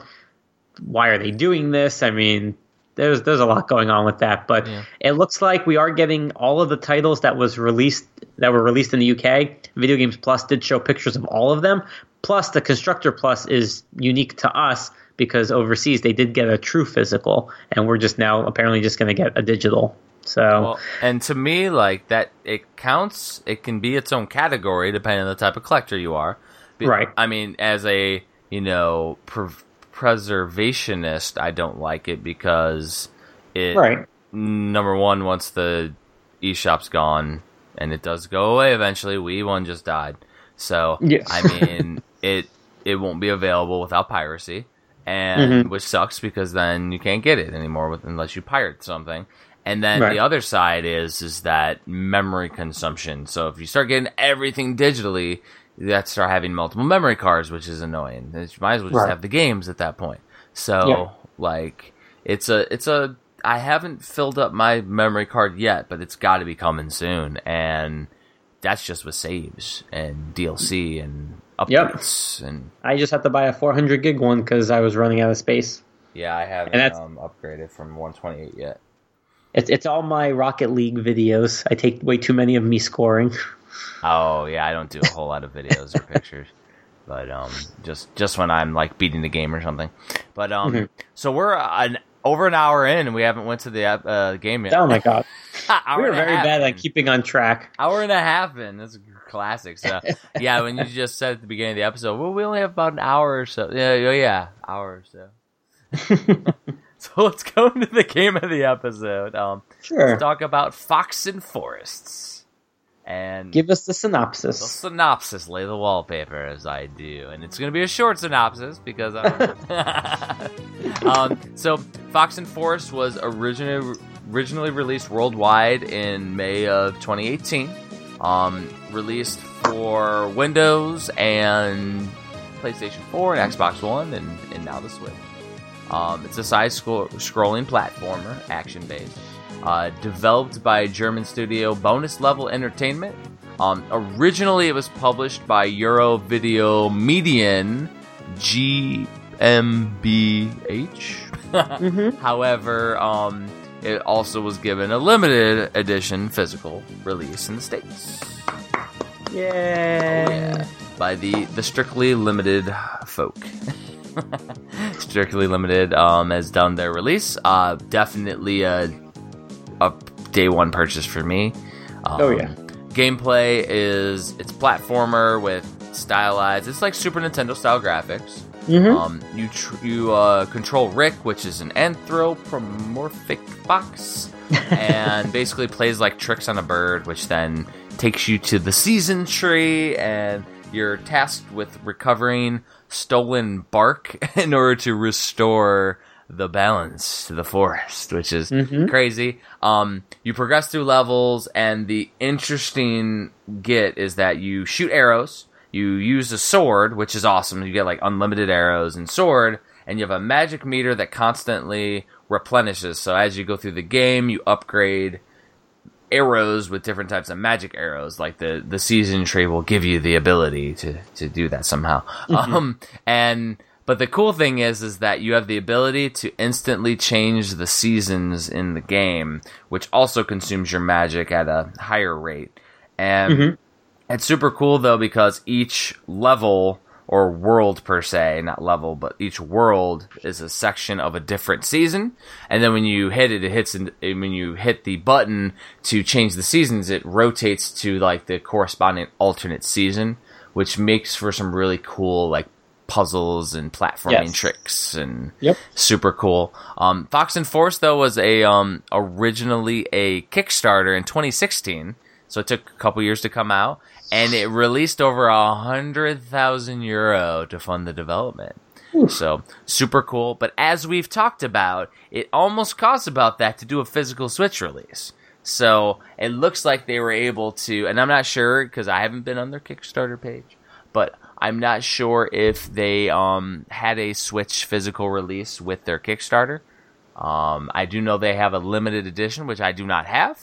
I do have the normal edition, and they did what irritates me about regular editions, where Strictly Limited gave a postcard with it that doesn't fit in the Switch box, so I have to store it separately for my collection. But it fits in the collector box. Of course it does. But I actually take all my collector boxes and put them away, and I have all my Switch cases displayed.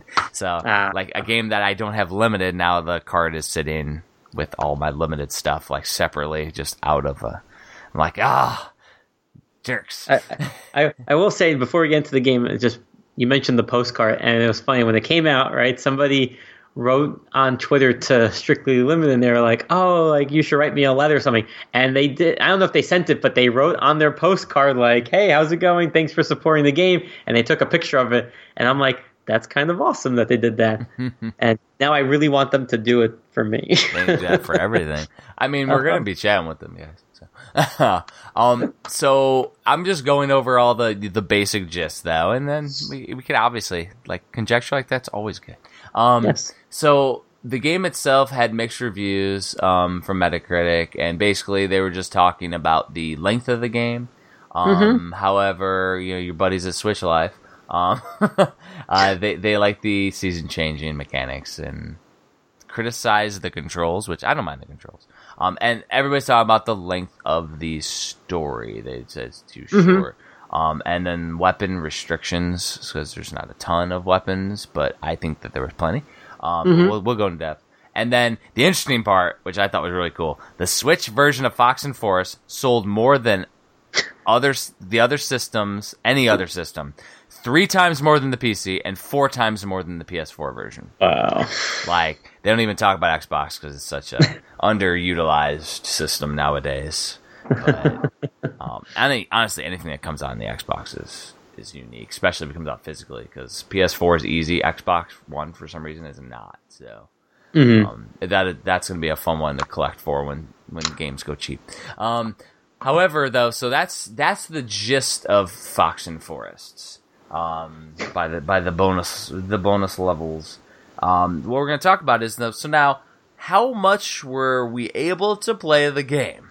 So for me, I posted it online, and I was able to beat the game, which was awesome. It was fun. I was playing it and was able to beat it. It took me about 3.5 hours. Now, I didn't 100% it. I only I collected almost everything, but I didn't go backtrack for all the different seeds. I don't think I got all the seeds in any single season or any single. I just went through and played as much as I could, and it was just because I would get to a level, and I refuse to use online help. I don't use any online guides, no help at all. Don't watch any videos, and I just went around and hunted around, and I was like, well, can't find the daggone seed here, so I just went to the next section. 'Cause you have to. In order to progress through to the next world, you have to have a certain amount of seeds in order to unlock the next world. So I did backtrack through a few levels. I just didn't have the next shot that I needed to get another seed, and then I didn't go back through some of the levels. So ran out of time, and at the end of this episode, I'll tell my story why I ran out of time. But little sidetracks. But yeah, so that's where I got. So how far did you get? Obviously, so my guess is you better 100% of it.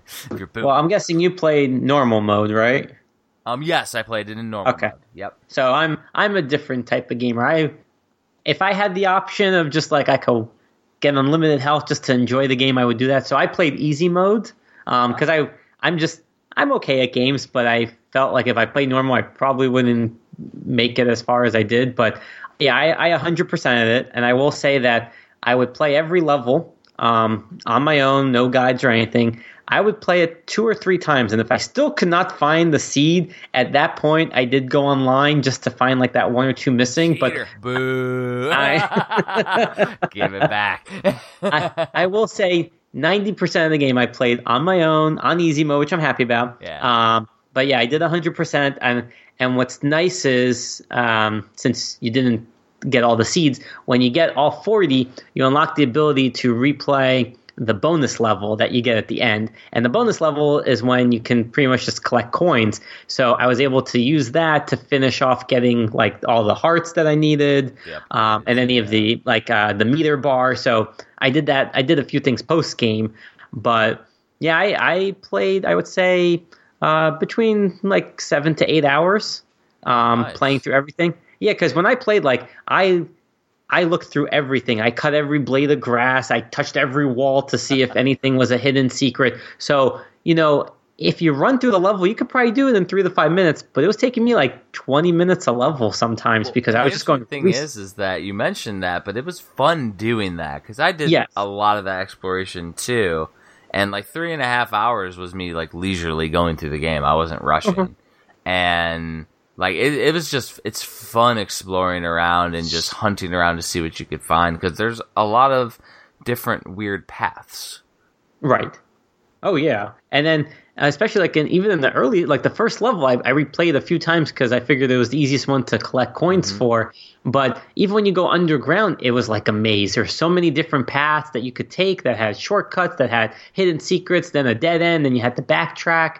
And I don't really normally play these type of games anymore. I play a lot of just RPGs and whatnot. But the platform, I mean, it was so much fun. And then, we started talking about the weather changing ability, and I really liked it. I thought it was really well done. It was fun, trying to figure out some of the puzzles and having to even like mid-jump and change the seasons just so you can get through a waterfall that's normally in the winter, just a sheet of ice. And it was great. I really liked that mechanic to the game. I did like also how as you progressed through the game, because your magic meter would expand naturally as you upgraded things, it allowed you to play the levels slightly differently. Where, like at the beginning, you're sitting there having to flip back and forth because it consumes your magic meter, and you run out, and you gotta wait for it to replenish sometimes, or collect the little jewels. Well, later on, like you can leave it on for a while, which is really interesting because, like, when you get to the fourth world, there's a spot where you see a seed, and it's almost an endurance match to get down through a little maze. But later on, it's no problem. I know exactly which one you're talking about. Yeah, so like you hit the button, you have to go through and kill enemies and try to get there. And then by the time you get back, you almost die before you get back. Yep. And I did die once doing that. And I'm like, okay, next second. Then I didn't go back and get that seed. But like, but later on, like the seasons, like you just leave it on for forever. So I did do that for the shoot 'em up levels. In the fourth world, it was the winter one. Yep. And then it changed. I think it was winter and then changed to spring. Nice. And fall. Yeah. So I did leave that a lot because what was awesome is as you go through it, if it's spring, the icicles would fall and hit the enemies and take them out. And my bar was like 3/4 full, so I was able to leave it for a while. So yeah, you're absolutely right. It definitely changes how you play through a level. Exactly. And it's just really cool that the gameplay kind of evolves and progresses as you play it. And now, albeit a 3.5 hour game is short, but in this day and age, I enjoy being able to sit down in a week, and you especially, we were able to 100% it in a week. That's cool. You get a fulfilling gaming experience out of that. Oh yeah. Like, it's not, it's not going to take 1,000,000 hours to play it. But then again, how many times, even in this podcast recording, did I say, oh yeah, I picked up the game for a couple hours and I hadn't played it again? Like, in previous games that I've been playing. Like, this was one where I was able to play through it and beat it, and it was fun, and I still could go back and, get the 100% if I want to later, which is cool. And it's satisfying to see your screen, like your save screen, and you have all the hearts, your bar is all the way full, all your weapons, the power-ups, and it's just like, it is fulfilling. And I call that Legend of Zelda Link to the Past, or Zelda 1, where you max out all your hearts, and you're like, yes, this is it. I feel like a badass now. Like, this is cool. Like I love that kind of feeling. This game definitely had it. Yes. And I really like the rewarding aspect of collecting the seeds because some of them, like you said, the endurance one was definitely one of them. But the one that, there was a level I must have stood up. Like whenever I get frustrated playing, I start off on the couch casually. And then when I get like hyper focused, I stand up right in front of the TV because that makes me, for some reason, a better gamer. That's hilarious. And I was playing that shoot 'em up level, trying to get all of those seeds. And I would keep hitting an icicle at the wrong time, or I just wasn't. I don't know if you recall, but the very first seed to get, you have to use the boomerang. And if you don't know, but if you shoot it 3 times, the third one goes in a downward loop as opposed to up. So you had to be at the right moment to hit the target as the screen is moving you from left to right. And I would keep hitting it, but the seed was loading, and it wouldn't fully load before I passed it, so it didn't count as me grabbing it. And then when I finally got it, I would hit the bird that's right in front of me every time. So when I finally got past it and I got to the first save, I was like, oh my God, this is very rewarding. It felt so good. I'm like, yes, I finally did it. So here's a good question. Would you say that your experience last week with Cuphead helped you with the shoot 'em up levels this week? I'm just saying, because that's kind of interesting that we had a little bit of an evolution from week to week. That is true. I think a little bit. I think you know what? With Cuphead, it was that progression bar that got me. I just saw my little guy moving a little bit further every time. And with this one, it was the seed collecting. It was the crystals, not in every stage, but then also the I forgot what you call the other the seeds, like stone, the wheels, the stone. Yeah, the wheels. I call them wheels, but they're really, I think they're grindstones. Grindstones, yes. And finding all of them by the time you get to the end of the level felt so good, because so many times I get to the end and I found 4 out of the 5 and I'm like, oh my god, like I cannot find this one. And then finally like maxing out the level, it feels really good. And I like the backtracking because you start off with 1 arrow, your sword, you beat a level, you get a new type of power-up arrow. So it forces you to go back because now there's the targets of those colored arrows that you couldn't do originally, and that now you can. That's the Metroid-style way of luring in the player. It's exactly it, because you see it, it's just out of reach, and you're like, damn. And what's great is that you do everything before the 4th world, because by the time you get to the 4th world, you have all the arrows, you have everything you need. Mm-hmm. So you backtrack, you play the earlier levels again in a new way, and then you're ready to take on the final stages. Yeah. And so one thing that I just noticed that you said that we haven't really talked about, so I can imagine you sitting there on a chair that's really close to your TV screen playing the Switch. And then when you start to get intense, you start standing up and do it. Like, I'm just imagining that. So that's your play style for this game. Most of the time when I'm playing the Switch, I'm sitting in handheld mode on the couch, and I have like an L-shaped couch with I don't know if it's called a chaise on one side. So I'll lay on one of those, and I'm sitting back playing in handheld mode most of the time. I'm using the Zelda Joy-Con with the D-pad. Okay. I do find myself using, even in platformers now, which is weird, I find myself using the analog. I don't know why.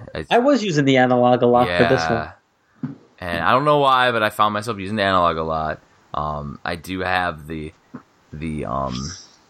D-pad, though, because I enjoy classic Nintendo D-pad. Right. So, but, yeah, I mean, so that's how I'm playing it most of the time. I'm just sitting there playing. And I don't think I got too frustrated. I didn't die more than like once in any section, including getting that. I got that seed with the boomerang that you're talking about. Of course you did. Yeah, I didn't. But I mean, it could have just. I died so many times. Yeah, but I played it in normal as well, so I don't know what. Do you know the difference between easy and normal? I'm not sure. Like, one thing that I saw just on the screenshot on the back of the case, there were bad guys that were not in the game in the easy mode. Like, I'm looking at one. Enemies. I'm looking at a guy with a scythe on a horse, and I did not have that guy at all in the easy mode. So I definitely think they probably eliminated amounts of enemies, and like that's good though. I would rather them add more enemies to traverse through than have like more hit points and arbitrarily just increase and subtract the hit points from the player. Right. No, yeah, I definitely think the attack patterns were a little different, because I will say after I beat the final boss, and I won't say who it is or that because I don't want to spoil, but I was watching a video on the normal mode, and the attack pattern was so different. There was more animation, more things on the screen that did not appear in the easy mode. And for me, that was still challenging, so God knows how horrible I would do on the normal mode. I do want to say that is one aspect of this game, is that the boss fights were pretty easy if you assume that there's a gimmick to each boss fight. Yes. So like for example, like one of them, you have a guy who really can't even hurt him, but there's icicles above him, and oh my god, that guy, yep. Knowing that the icicles are going to hit him, you just keep on messing with the season change until he gets paused, and then he gets stunned, and you beat him, and it's like you don't even really get hit, which is crazy. Now, did you ever die during a boss battle? I did die during one of the boss battles, but it was just because I think it might have been one of maybe the first or the second boss, just because I wasn't thinking of changing the seasons. Well, I'm asking because when you died, did it give you an option for a hint? Yeah. Oh, it did. Okay. And easy mode, it did also. I didn't. And maybe I was playing in easy mode at one point. I don't know. Yeah, I mean, I definitely didn't look at all those hints that they gave me. Oh, did you? I didn't. I didn't. Oh, yeah, I did. I could not figure out that icicle guy. I mean, So what happens when you hit a hint? Because I never hit a hint.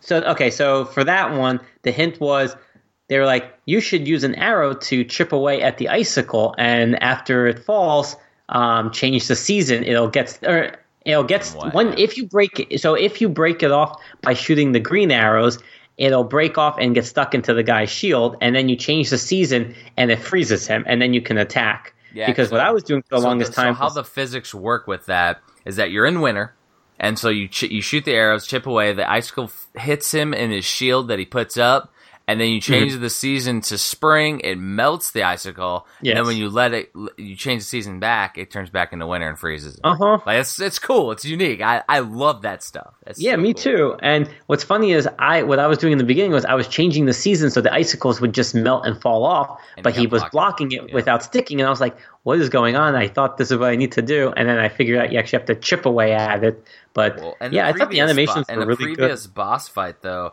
when you would do stuff like that, he would open himself up for an attack. You go in and swipe at him. This one, you couldn't do that. Yep. So yeah, it was super creative. The boss fights, they seemed a little like once you figured it out, it was pretty easy to hack away at them. But it was really unique to figure out the boss fights. The final boss one got me a lot of times. I played against the final one more times than I care to admit. But you know what it was? Every time, this is what I like. Every time I played, I got a little bit better. And normally, like with RPGs, I just level grind, so I'm overpowering whatever current enemy I'm facing. But here, you really have to learn the patterns. I would say the final boss was the closest to a Cuphead boss, like in all reality, because it changed forms a couple times. Yes. And not just forms, but like attack patterns. And the attack patterns to me were pretty easy. However, once you take a little bit of damage, it was kind of downhill. So once you took damage from that attack pattern, it's like, all right, the next time you do it, you got it though, because it's not super hard. They add stuff like wind and stuff to make it interesting and modifiers. But what's great is that they gave you crystals every time you beat one of the forms. You got the crystal to replenish your mana bar, but you never got any more health. Yeah, which was good. It's good. Yeah. It would have been way too easy if you got health. Oh, yeah. But I mean, like, there was a time during that battle where I'm like, okay, maybe they could give you one heart back. But to me, I was like, I need to be, like, pitch perfect because I can't afford to lose too much before I get to, like, the final stage of it. Exactly.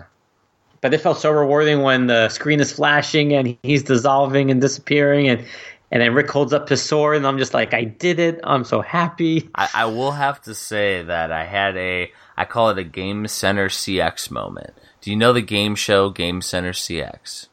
Mm-mm. Oh, you're about to go down a rabbit hole if you Google that. It's my favorite TV show of all time. It's about a gamer called, he's a Japanese comedian, Shinra Arino. His name's Arino, though. And he plays Nintendo games terribly, and his goal is to beat games on every episode, and he's playing Nintendo and old school games, but he'll play Genesis and Super Nintendo later, but he's playing them horribly, and the classic is Reno playing the daggone boss and then dying with him right at the end and having, like, I literally played this end boss, and it was like I was getting through, and I got all the way to the end, and I hit him and got the final death as I lost the last heart. And I'm like, no! And it went away, and I had to redo it. And I'm like, you! And it was an Reno moment. I was like, Reno! Like, it's just classic. But yeah, if any listeners look up Game Center CX, like at VGBS podcast, we did a whole episode on the show. It's in its 18th season. It's my God. Going on and they have a translation scene online that's dedicated to bringing them all in English. It's awesome. The guy has a weird dialect of Japanese too that's not easy to translate. So like there's a whole dedicated team. But I have like almost every single episode digitally, and it's awesome show. But like I had my Reno moment with Fox's Forest, like where the developer's gonna make fun of me for that one because I literally died as he did, and I had to redo the whole thing. When I went back through, I was able to do it almost at full health though. Nice. Yeah, I was like, oh, I earned my stripes with that one. And the thing with Game Center 6 is like he never gives up, so he can beat games that you would like be like, holy cow, he cleared that game. But it's because number one, you don't get game over after losing your lives and have to start over at the beginning of the game. You get to continue. So a game like Fox and Force, where you get to continue, like he would be able to beat that game too, because we all should be able to.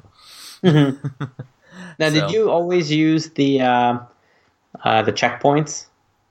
No, I did not. Because so the checkpoint system's interesting because you get to the guy who, I think his name was Retro or something but you would get to him and he would ask you, do you want a checkpoint? But you had to buy it with crystals. And to me, I was like, well, I kind of I'm trying to get 2,000 to get an upgrade for heart or trying to do something. So I wouldn't use them all. I paid for it a couple times where I had to go back pretty far, especially replaying a level, and I'm like, oh, I don't need any checkpoints, and then I die, and then I go all the way back to the beginning of the level. I'm like, all right, quit, go back to a new one. Like I did that a couple times. So I found it interesting that the price kept increasing. Yes, every time, doubling. But what's funny is that it didn't matter if you had done a previous. I thought it was like, oh, maybe if I skip the first one and I go to the second one, the second one will start at the lowest price. It's like, no, it starts at a higher price. And I'm like, look at that capitalism. He knows I need to save this far into it, and he's charging me for it. Yes, it is. But he always had like funny. I don't know if you read the little text, but he always had like funny little like tidbits or pieces of news that he shared with Rick, and it was so funny. He's like, oh, did you hear that a blue hedgehog got caught for speeding and stuff like that? And for terrible eyes that are spread apart. It was super cool and meta, and the writing in the game was fun too. I love the puns. Humorous tone. It was very punny, and I enjoy that. I mean, to me, like, reviewers are complaining about the length, but it was a complete story, a complete experience. And I mean, being a smaller project with a good team on it, it was fun, and it's a really cool game. I would definitely say super awesome. I like the hunting of the hidden treasures. I enjoyed the upgrades learned through the exploration aspect. You said you were chopping away at every bit of grass. I really loved that aspect of it. It made you want to explore because the game was so well developed. So let's go over to the listener thoughts and comments. Sure. You said you had a few. I had a few. So I do. What do you got? Sure. So one was from J Beam. This is all Twitter. So it's J Beam, and his handle is at No Longer Gone. He said, it's so amazing. Watch the wife beat the game. Yeah. And then we saw a lot of people saying, I haven't opened it yet, or I haven't played it. We're like, now is the time. We keep writing, now is the time to play it. We're play it for the cast with us. And then Nintendo Talk was like, yes, sir, got the collector edition too. This is one of my favorite indies on the system. Really enjoying the weather mechanic and the Sega Genesis vibe. I'll say Super Nintendo vibe. Oh, no, I agree with the Sega Genesis vibe. You do? Yeah, absolutely. There's a homebrew game that came out within the last year too called Tanglewood, which is also Fox. Yes, and you know what? Strictly needs to just bring that one over too. Monopolize the whole Fox market. Foxy times. But yeah, no, it was like completely like I get the Genesis vibe to it just because of the chill nature of the game. There's a lot of Genesis cookie cutter platformers that are like that too. But this one was intricately done. So then we have from Retro Ace at Retro Outcast. He said, day one purchase. It was a decent sub, 5-hour game. Some really good ideas, but I think it would have benefited from having shorter levels as opposed to lengthy ones, maybe in a sequel. And what's interesting is Bonus Level responded back to him. So they said ... or our next game, the new project will have a different approach. Thanks for the feedback. And Retro Ace said, can't wait to see what you have in store next. Any hints as to what it could be? And Bonus Level said, yes, it will be something about the 7 deadly sins and with werewolves and gargoyles. Mwahaha. More of an action adventure this time, but 2D. So there you go. If you didn't know about that, now you do. Well, I mean, if they make that type of a game with the same type of care that they put into Fox and Forest, it's going to be awesome. It's going to be amazing. Yeah. And if they use the puns, it'll be like Decap Attack on the Genesis. You know what I mean? Like it'll be super cool. If they don't use the puns, it'll still be super awesome too. So, I mean, one you didn't mention was, at Real Strictly Limited mentioned. they mentioned that, hey, we're very much looking forward to the podcast episode with Fox and Forest. I like Strictly Limited Games tweeted us that. Like, it's just classics. I do want to say, I've been talking with Davey before that. Davey at Death IPGH said, yeah, this one is trying my patience. It's either close to completion or dead in 5 seconds. And then Brandon at Not Brandon J. Cruz said, I'm heavily enjoying it. Reminds me of one of my favorite SNES games, which is Hook.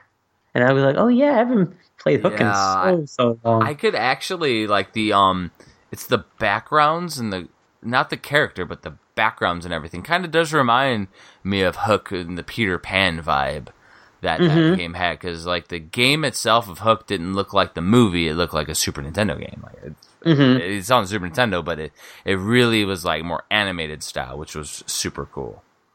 And I absolutely agree with that one. I read that tweet. I was like, oh yes, that is a perfect one we got to mention. Like Hook on the Super Nintendo. I was like, good. Yeah. So, what about you? Any more comments on your end? I mean, aside from everybody just saying that they hadn't opened it, and a couple didn't get a copy, and they wanted to get one online, and it's pretty expensive, especially for the limited edition. So. Now, I will also say that we didn't even touch upon what the collector edition was, but we don't have to, because on my YouTube channel coming up, hopefully in the next day or so, is my unboxing of Fox and Forest. Perfect. Yeah, so, you absolutely can go over that for sure. Yeah, because there's a lot of goodies in here, and the only thing I'll mention is that the CD soundtrack, so it has 19 tracks on it. It's pretty much all the levels, the themes, and whatnot. But the cover is an SNES cover with the dots on the right-hand side, the purple tab markings, the red bar at the top. So I was like, this is awesome. I like the homage to that. That's cool. And I mean, as we alluded to at the beginning of the episode, I'm going to be interviewing Bonus Level Entertainment, and you're going to be interviewing Strictly Limited Games, if you can figure out how to record. Yes, and when they have time. They're a little busy, but they did say they are open to it, so we're hoping that in the near future we will get to ask them some questions. Get them for the playcast. Yeah. It'd be cool. Yeah, so like, I mean, and the thing is, I might be able to get time for them as well, because a lot of them have time like during the day, and I can break away for lunch sometimes to do some recording. So, like, we're making this stuff happen, people. So now, is there anything that you would have changed or wanted to see differently in the game? I mean, aside from wanting more, I mean, which is, you could say that about almost any game.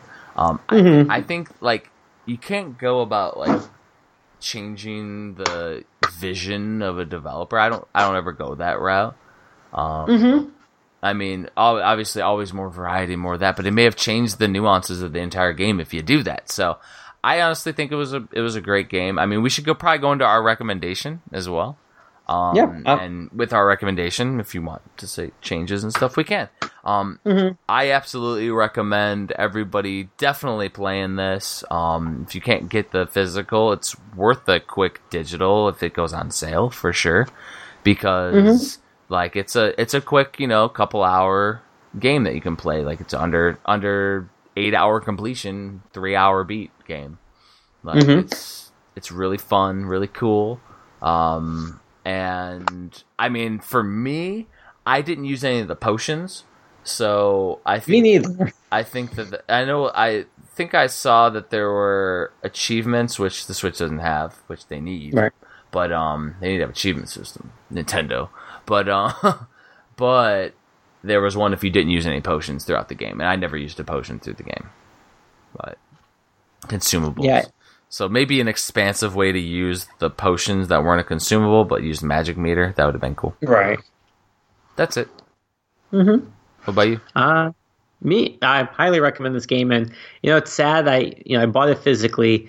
I probably would not have gotten to this game if not for the playcast, and not because I don't want to play it, just because I have limited time, right? And I'm playing RPGs, but you got me to play this, and it's become one of my favorite games that I played recently. Yeah, and it was fully enjoyable, fully doable to get 100%, which is always rewarding in itself. There's a nice little, I would say, like 30-second bonus thing at the very end, and I don't know if you get it if you unlock everything or if you just beat the game, but it's in like the additional credits menu. Mm-hmm. But yeah, I really enjoyed this, and once I started playing it, I couldn't put it down. I mean, I'm glad I had that extra day to beat it before we talked about it. But if we had recorded yesterday, I would have still gone back to finish this game. I mean, that's how good it was. And yeah, the only thing I would say is, same thing. I didn't really use the potions. I think it would have been cool if I could have used the arrows in midair or moving around. But I do like that you kind of had to strategize a little bit depending on what weapon you wanted to use. But other than that, I mean, I thought the game, it looked great. It looked retro. It felt like I was playing a game from my younger years of the Super Nintendo, Sega Genesis era. And I will say I played it primarily docked, which I normally don't do, but I just ended up playing it docked with a Pro Controller. It played great. I played a few levels handheld. It played great, so I didn't really notice a difference in either play style. But I would highly recommend getting this either at this point, I guess, third market or just downloading it, because like you said, 3 hours to play, 8 hours, I would say, to beat it 100%. And it's fulfilling, and it's a fun story. It's nothing too complicated. It's good dialogue, and overall, it's just a great platformer. So it gets my recommendation. Yeah, absolutely. And, it's just, this was a perfect one. I'm 100% with you that I would not have played it for more than 2 seconds if we didn't do it for the cast, which is why we're doing this. So we can sink our teeth into some of these games that we're, raving about. Because, I mean, how else are we going to say, the Nintendo Switch has some of the best retro style games and the best old school Super Nintendo experiences if we don't actually experience those ourselves, which now we're doing. This was one. This was perfect. This was the reason why I wanted to do this cast. And so thank you for that. Yeah, thank you for that. So the next game that we're playing, and literally, we kind of plan stuff. Like I've been talking, I want to do Faerun or whatever, but really, maybe not. But JP had an idea, and I happen to have the game too. Oh, good. So we are going to do it. Oh, absolutely. So we're going to be playing Outlast. We have to say Outlast 1 because it was released physically in a 2-pack, basically. You could call it Outlast Bundle of Terror. That's what Limited Run Games called the first one, because I think it comes with the expansion as well. Yeah. Is that Whistleblower, I think? So it's an awesome horror-style game, and it's going to be cool to talk about. We won't go in depth like any kind of preview. No. I've never played it. I just saw videos. It was horror, so I wanted to get some scary movie kind of dude. And I'll definitely go into depth on scary movie stuff too in that episode. I have a giant scary movie horror totem pole tattoo on my leg too. So yeah, this will be a fun one. This will be interesting, and I may or may not like it.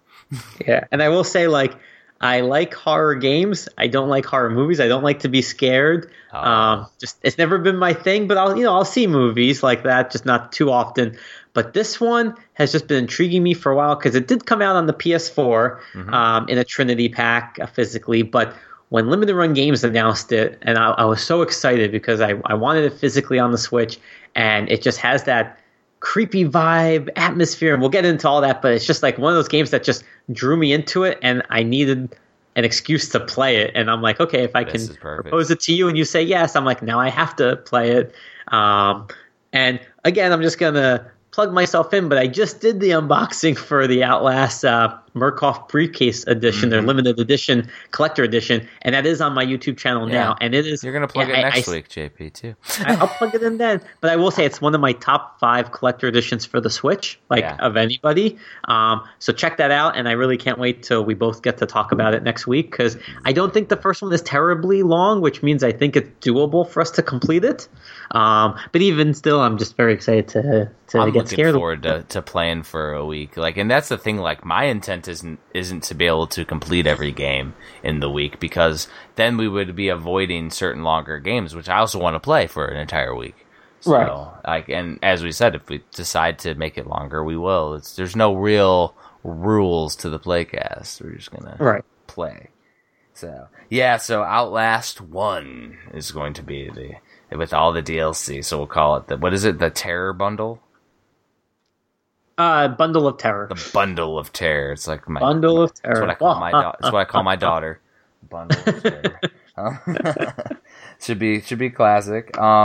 So and then to wrap up things, we always go over conventions and projects and any other updates. So I'm going to Classic Game Fest and Game On at the end of the summer. There's nothing that's popping up before that for me. However, projects. I did launch the Walter Day Superstars of Gaming Volume 1 book this week on Kickstarter. Launched it actually on Tuesday, 2 days ago, and it was 100% funded in the first 12 hours. Wow, congratulations. So awesome. I'm launching it on my not really writer, he's a researcher, but the byline, Todd Friedman. He launched it on his Kickstarter because mine is maxed out for now until the Switch book launch. So I've been working on that book though for 2 years. And it's literally on the side, way on the side. It's not a big book. It's going to be about under 150 pages, a little small guy.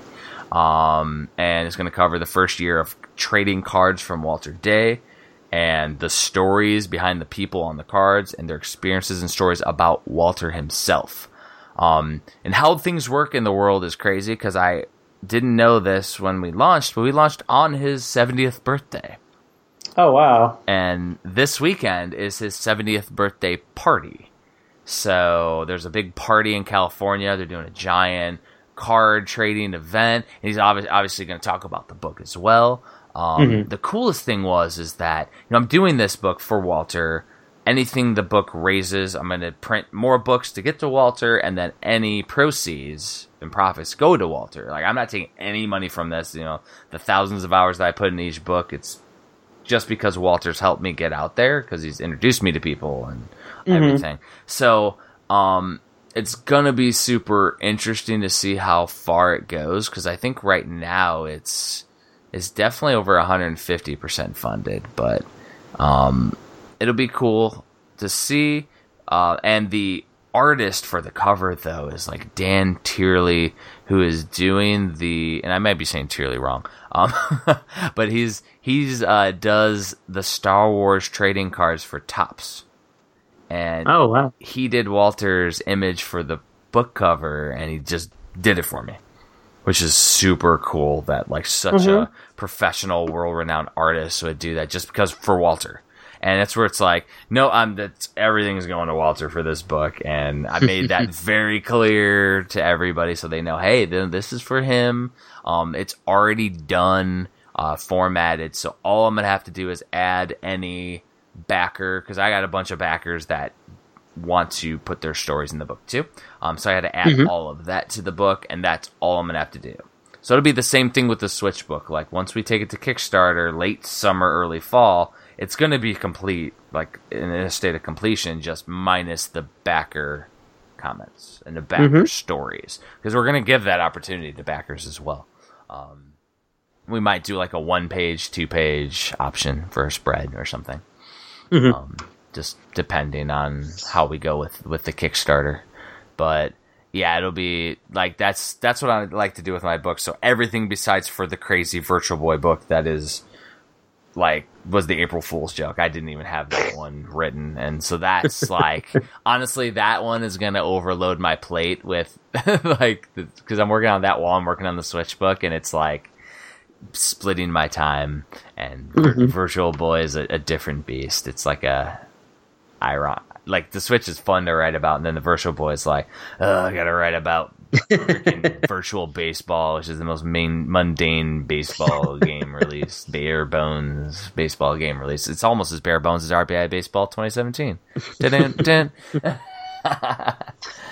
But yeah, but like it's just one of those things where like some of those like writing about the complete ones and having to do it because like it's already out there and having to get it done is like ugh.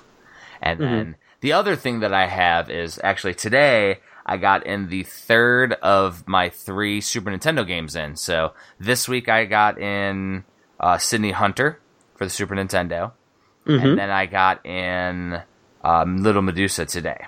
So I have to completely assemble the games, the boxes, the manuals, and everything for the limited edition releases of all 3 of those games. I finished Socks the Cat last weekend, so that's fully assembled, and I hand number each one and sign it.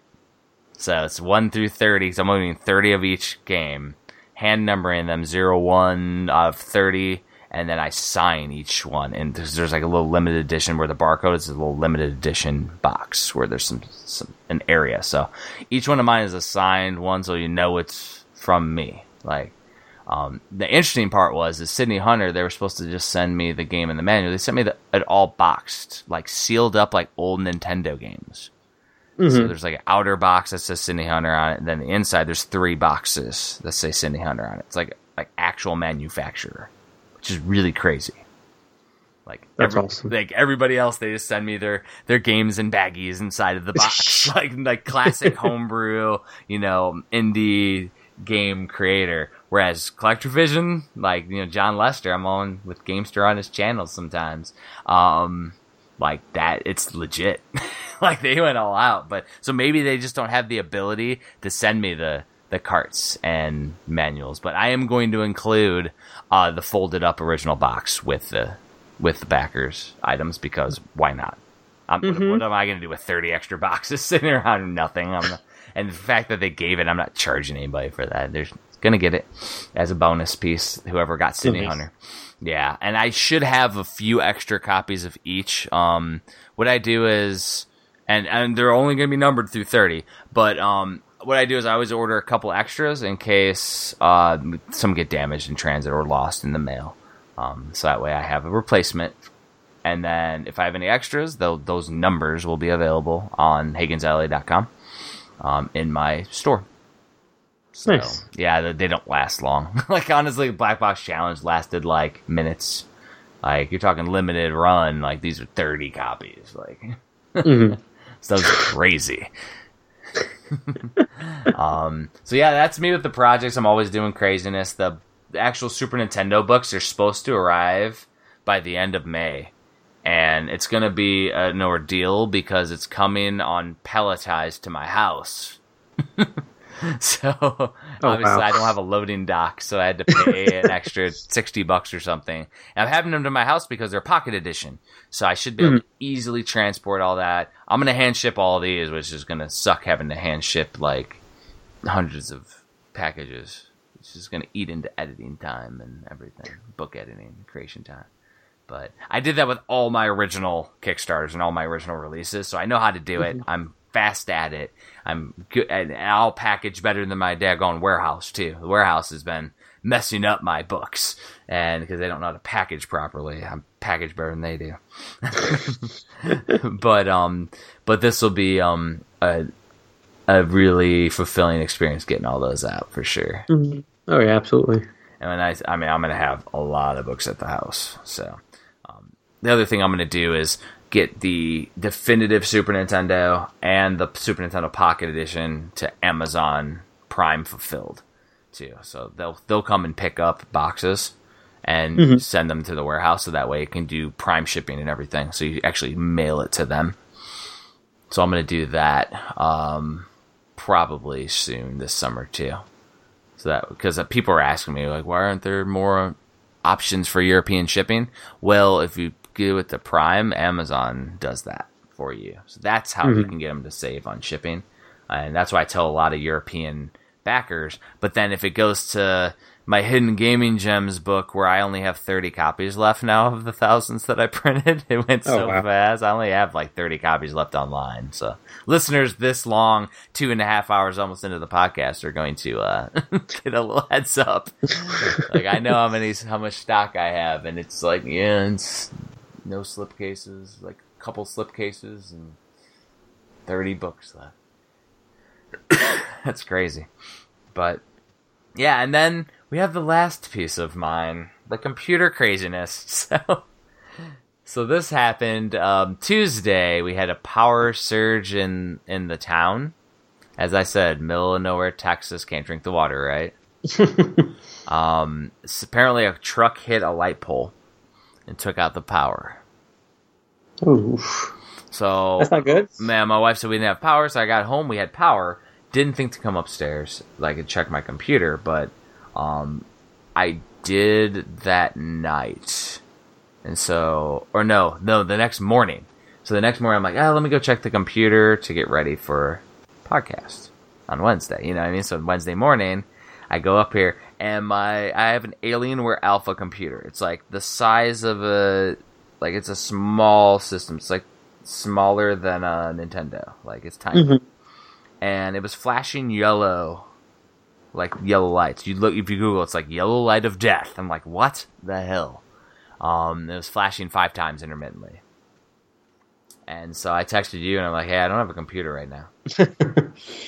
I did Googles and all that stuff, and it showed me how to disassemble it. It was a CMOS battery. Do you know what a CMOS is? Oh, no. So it's a battery that controls the BIOS, which boots a computer.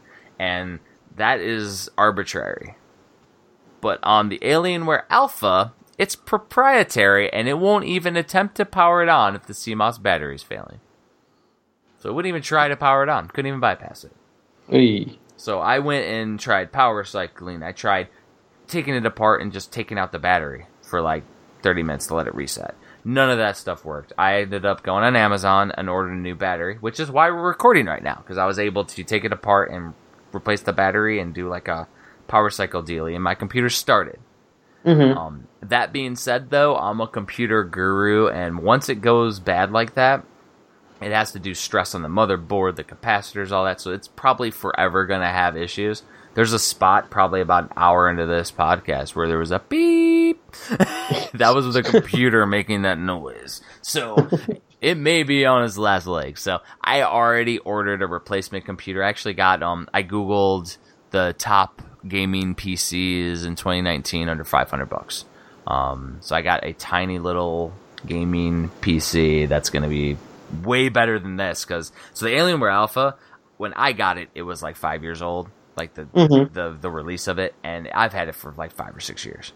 So it is really antiquated, but it's an i7, which is like still decent for processor speed and all that. And all I really want is for it to do InDesign well without any lag and be able to do this OBS Studio stuff that we record with. So basically what I'm doing now is we're going to do this episode, record it, upload it, do the editing of that. I'm going to move everything from this computer to my external hard drive. And then this weekend also, while I'm in between assembling cartridges and finishing 2 paintings I got to finish for the Super Nintendo one, because I'm painting some pixel paintings too. I'm going to also transfer everything and set up a new computer for next week's recording. And this computer is going to go into my bedroom with the Xbox One, and as long as it's alive, it'll be like a little emulation and Steam machine, Steam box, because that's what the Alienware Alpha was released as, was a Steam box. So I have a few Steam games on it, and I'll be able to play all those, and maybe it'll download TV shows faster or something than in my gaming room where the internet is spotty, unless I switch over to the extender like we had to do tonight. But that's my craziness. What do you got going on? What do I got going on? Well, JP Switchmania stuff. So right now I'm working on all of my finalizing the editing of unboxing videos. I recorded 5 of them last week. Oh, jeez. All right. So I put up one already, which was the Outlast bundle of Terror from Limited Run Games. And then I won't reveal the other 4 I recorded, although if you're on Twitter, you probably saw my picture of what they were. So stay tuned for that. You'll see those hopefully within the next week or so. I'm going to try and put one out every 2 or 3 days. Nice. The weekend's coming up, so that means I'm working on my weekly post of all the new games coming out next week. And this is probably going to be our busiest week next week. Oh, no. Oh, yeah. Oh, boy. Boy. Yeah, I'm looking forward to it, and I'm not at the same time. But no, there's a lot of good titles, so I'm going to put that together. You know that every joke, JP, there's some truth behind it, right? I know. And you say you're not. There's some truth to it, JP. I mean, in my opinion, the way that I collect is because I used to do OCD collecting, and I had to stop because it would just be the point where I wasn't enjoying getting certain titles that I didn't like, and it was like the complete NES collecting. And we have a complete NES collection between Kyle and I, and we collected it together and into his Retroseum, and it was like, man, we're never gonna play Color of Dinosaur. It's why? And so we didn't go forward to any other systems, and I went to this mentality of I only collect what I'm nostalgic for and what I enjoy, and then I have no problem parting with those games that I don't like either. So when it comes to the Switch, if I ever end up selling anything, it's literally because I'm never going to plan on playing it again or playing it. But a game like Fox and Forest that we played, I'm not going to sell it because we loved it and enjoyed it. I'm not going to sell something that I beat either. I would have to have hated it. It would be oh, I got Harvest Life by accident because I thought it was Stardew Valley. Yep, that game's probably going to get sold. I'm never planning on playing that game. So I don't need it. So that's the kind of stuff. That's the kind of collector I am, though. So I hear you. So I never get so there's some truth in there. Your wife will appreciate this talk. But I think she'd appreciate if I said, "Hey, honey, I'm not going to buy everything this week." She'd probably just have a heart attack and be like, "No, that doesn't sound like you." You don't want your wife to have a heart attack. No, I don't. But I think she would just be in shock if I said that. Yeah, so I won't. I'm definitely not saying that next week. I got all my pre-orders locked up. That pretty much everything that's been announced for the Switch and is pre-orderable, I have it pre-ordered, and I'm going to keep it that way for now. That's good. Other stuff that I'm working on, well, I have my contest with PM Studios going on. Yep. And we have our contest going on. And we have our contest now, which hopefully somebody's going to sing my jingle, and I can't wait to hear that. Yeah, if you can get the 2.5 hours here, 3.5. If you get the 2.5 hours here, we want that Switchmania jingle. That's true. I feel like we should just have one word to end this and tell people, just tweet that word, and we'll see who really listened all the way to the end. Or they'll just fast forward. No, we have good content. Other than that, slowly working on Facebook still. We're hopefully going to be launching our page for that soon. Cool.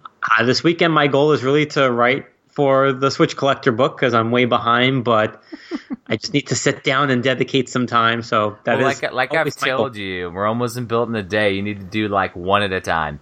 I know, because if you're going to think about doing all of them, you're not going to get to it because it's too many.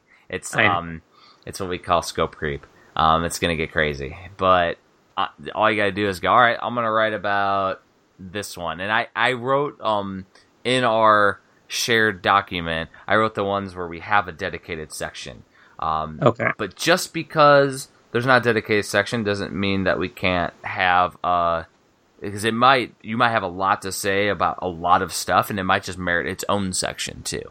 So it may morph into that too. So that's where the Switch book may grow. Because if you're oh, well, there's this variant and this variant and this variant, and I want to talk about them. Okay, well, maybe we have a variant section, for example, which is fine. And the one thing we gotta think about, again, mentioning the word scope or the words scope creep, is that with the book we got to make sure that it's executable at the much larger 2018 and 2019 aspects. We don't necessarily have to make a full year from a book because I don't see a 2018 book being under 500 pages. So it's if this book's already at 3 something, like with 2017, it's just going to get larger. And I don't want to take a 2018 game that we need to do 2 to 4 pages on or 6 pages on and not do that. And I think I might. We were talking about 6 pages before. I might down it to 4 pages per game, even the big ones, just because I think if we start doing 6 pages, then everything's going to need to be 6 pages. Right. I think there's something to be said about having to fit it in a set size as well. And I kind of enjoy that with the Complete NES and Complete SNES, where I had to only write 3 sentences on a game. It was a challenge. It was fun. So, I mean, some people didn't like it, but most understood where I was coming from. And with this one, we got a lot to talk about. We got a lot of space. I've also kept a large size of text, which I've enjoyed because, it's not a hefty read, which is good. We don't want it to be a pontification of Switch. Right. So I think, though, if you do it little by little, man, it'll be easy. It'll be easy to knock out and just like, all right, this weekend I'm going to do 1. Then you'll be fine. If you get 2, cool. If you only get 1, cool, because then if you only have 12 games to write about or something before you start adding extra, then you'll be done and by the time we get ready for launch. Yeah, that's what I need. I need to do that first one, and then I'll feel like I'm in the groove and, okay, I got this. I think it's always that, it's just like doing that very first one of anything. It's just like that starting point, but I promise you I will have at least 1 written this weekend. And I'll tell you the worst, though, than getting started is that last 10%. Yeah. The last 10% of something, any project, is the hardest part. Anybody who's released games, it's the same deal. It's like, man, that last, just to get the finishing touches and get it out there is like near impossible for some. That's why some projects never come out. Like it's crazy to me. And super cool, though. I mean, the books will be out, and I got crazy 3 projects dangling right now, not including the Switch book. That's insane. I never do that. Yeah. I'm gonna definitely probably hone my focus next year, because I'm still working on the Sega Genesis book in the background, by the way. I'm still playing and writing 3 sentences on every Sega game. I finished the Bees this week. So yeah, that's a thing. So I think I'm gonna literally be doing Switch book, next complete game, and a re-release next year. Like, that's it. Nice. All this new stuff, I gotta hone that back. Because the Genesis book isn't going to be done next year either. I work too much right now. My main job, I work too much to be doing a crazy book. I hear you. Got anything else? Anything else crazy? No, I think that's it. Okay, so as always, thank you all for listening to this longer podcast. Never an intention, but it's always fun to record a lot. I would just like to say that we always say, all right, we're going to shoot for 1 hour. And how far are we over? Yeah, we're way over. And I mean, I'm going to regret it in the morning when I wake up in 5 hours for work.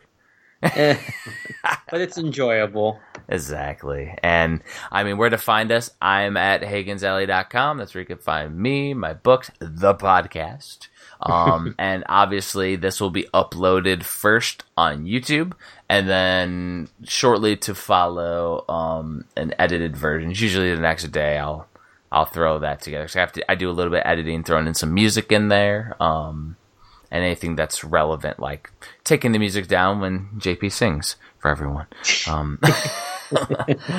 But yeah, there'll be a couple musical pieces in there. What I've liked, I think I liked the standard last week where I do an intro with some music from the game, an outro with some music from the game, and then right when we start talking about the game, I cut to the intro song. That's what I did last time. Last time the intro song though had lyrics, so I cut to it. This time I could probably put it under our talking.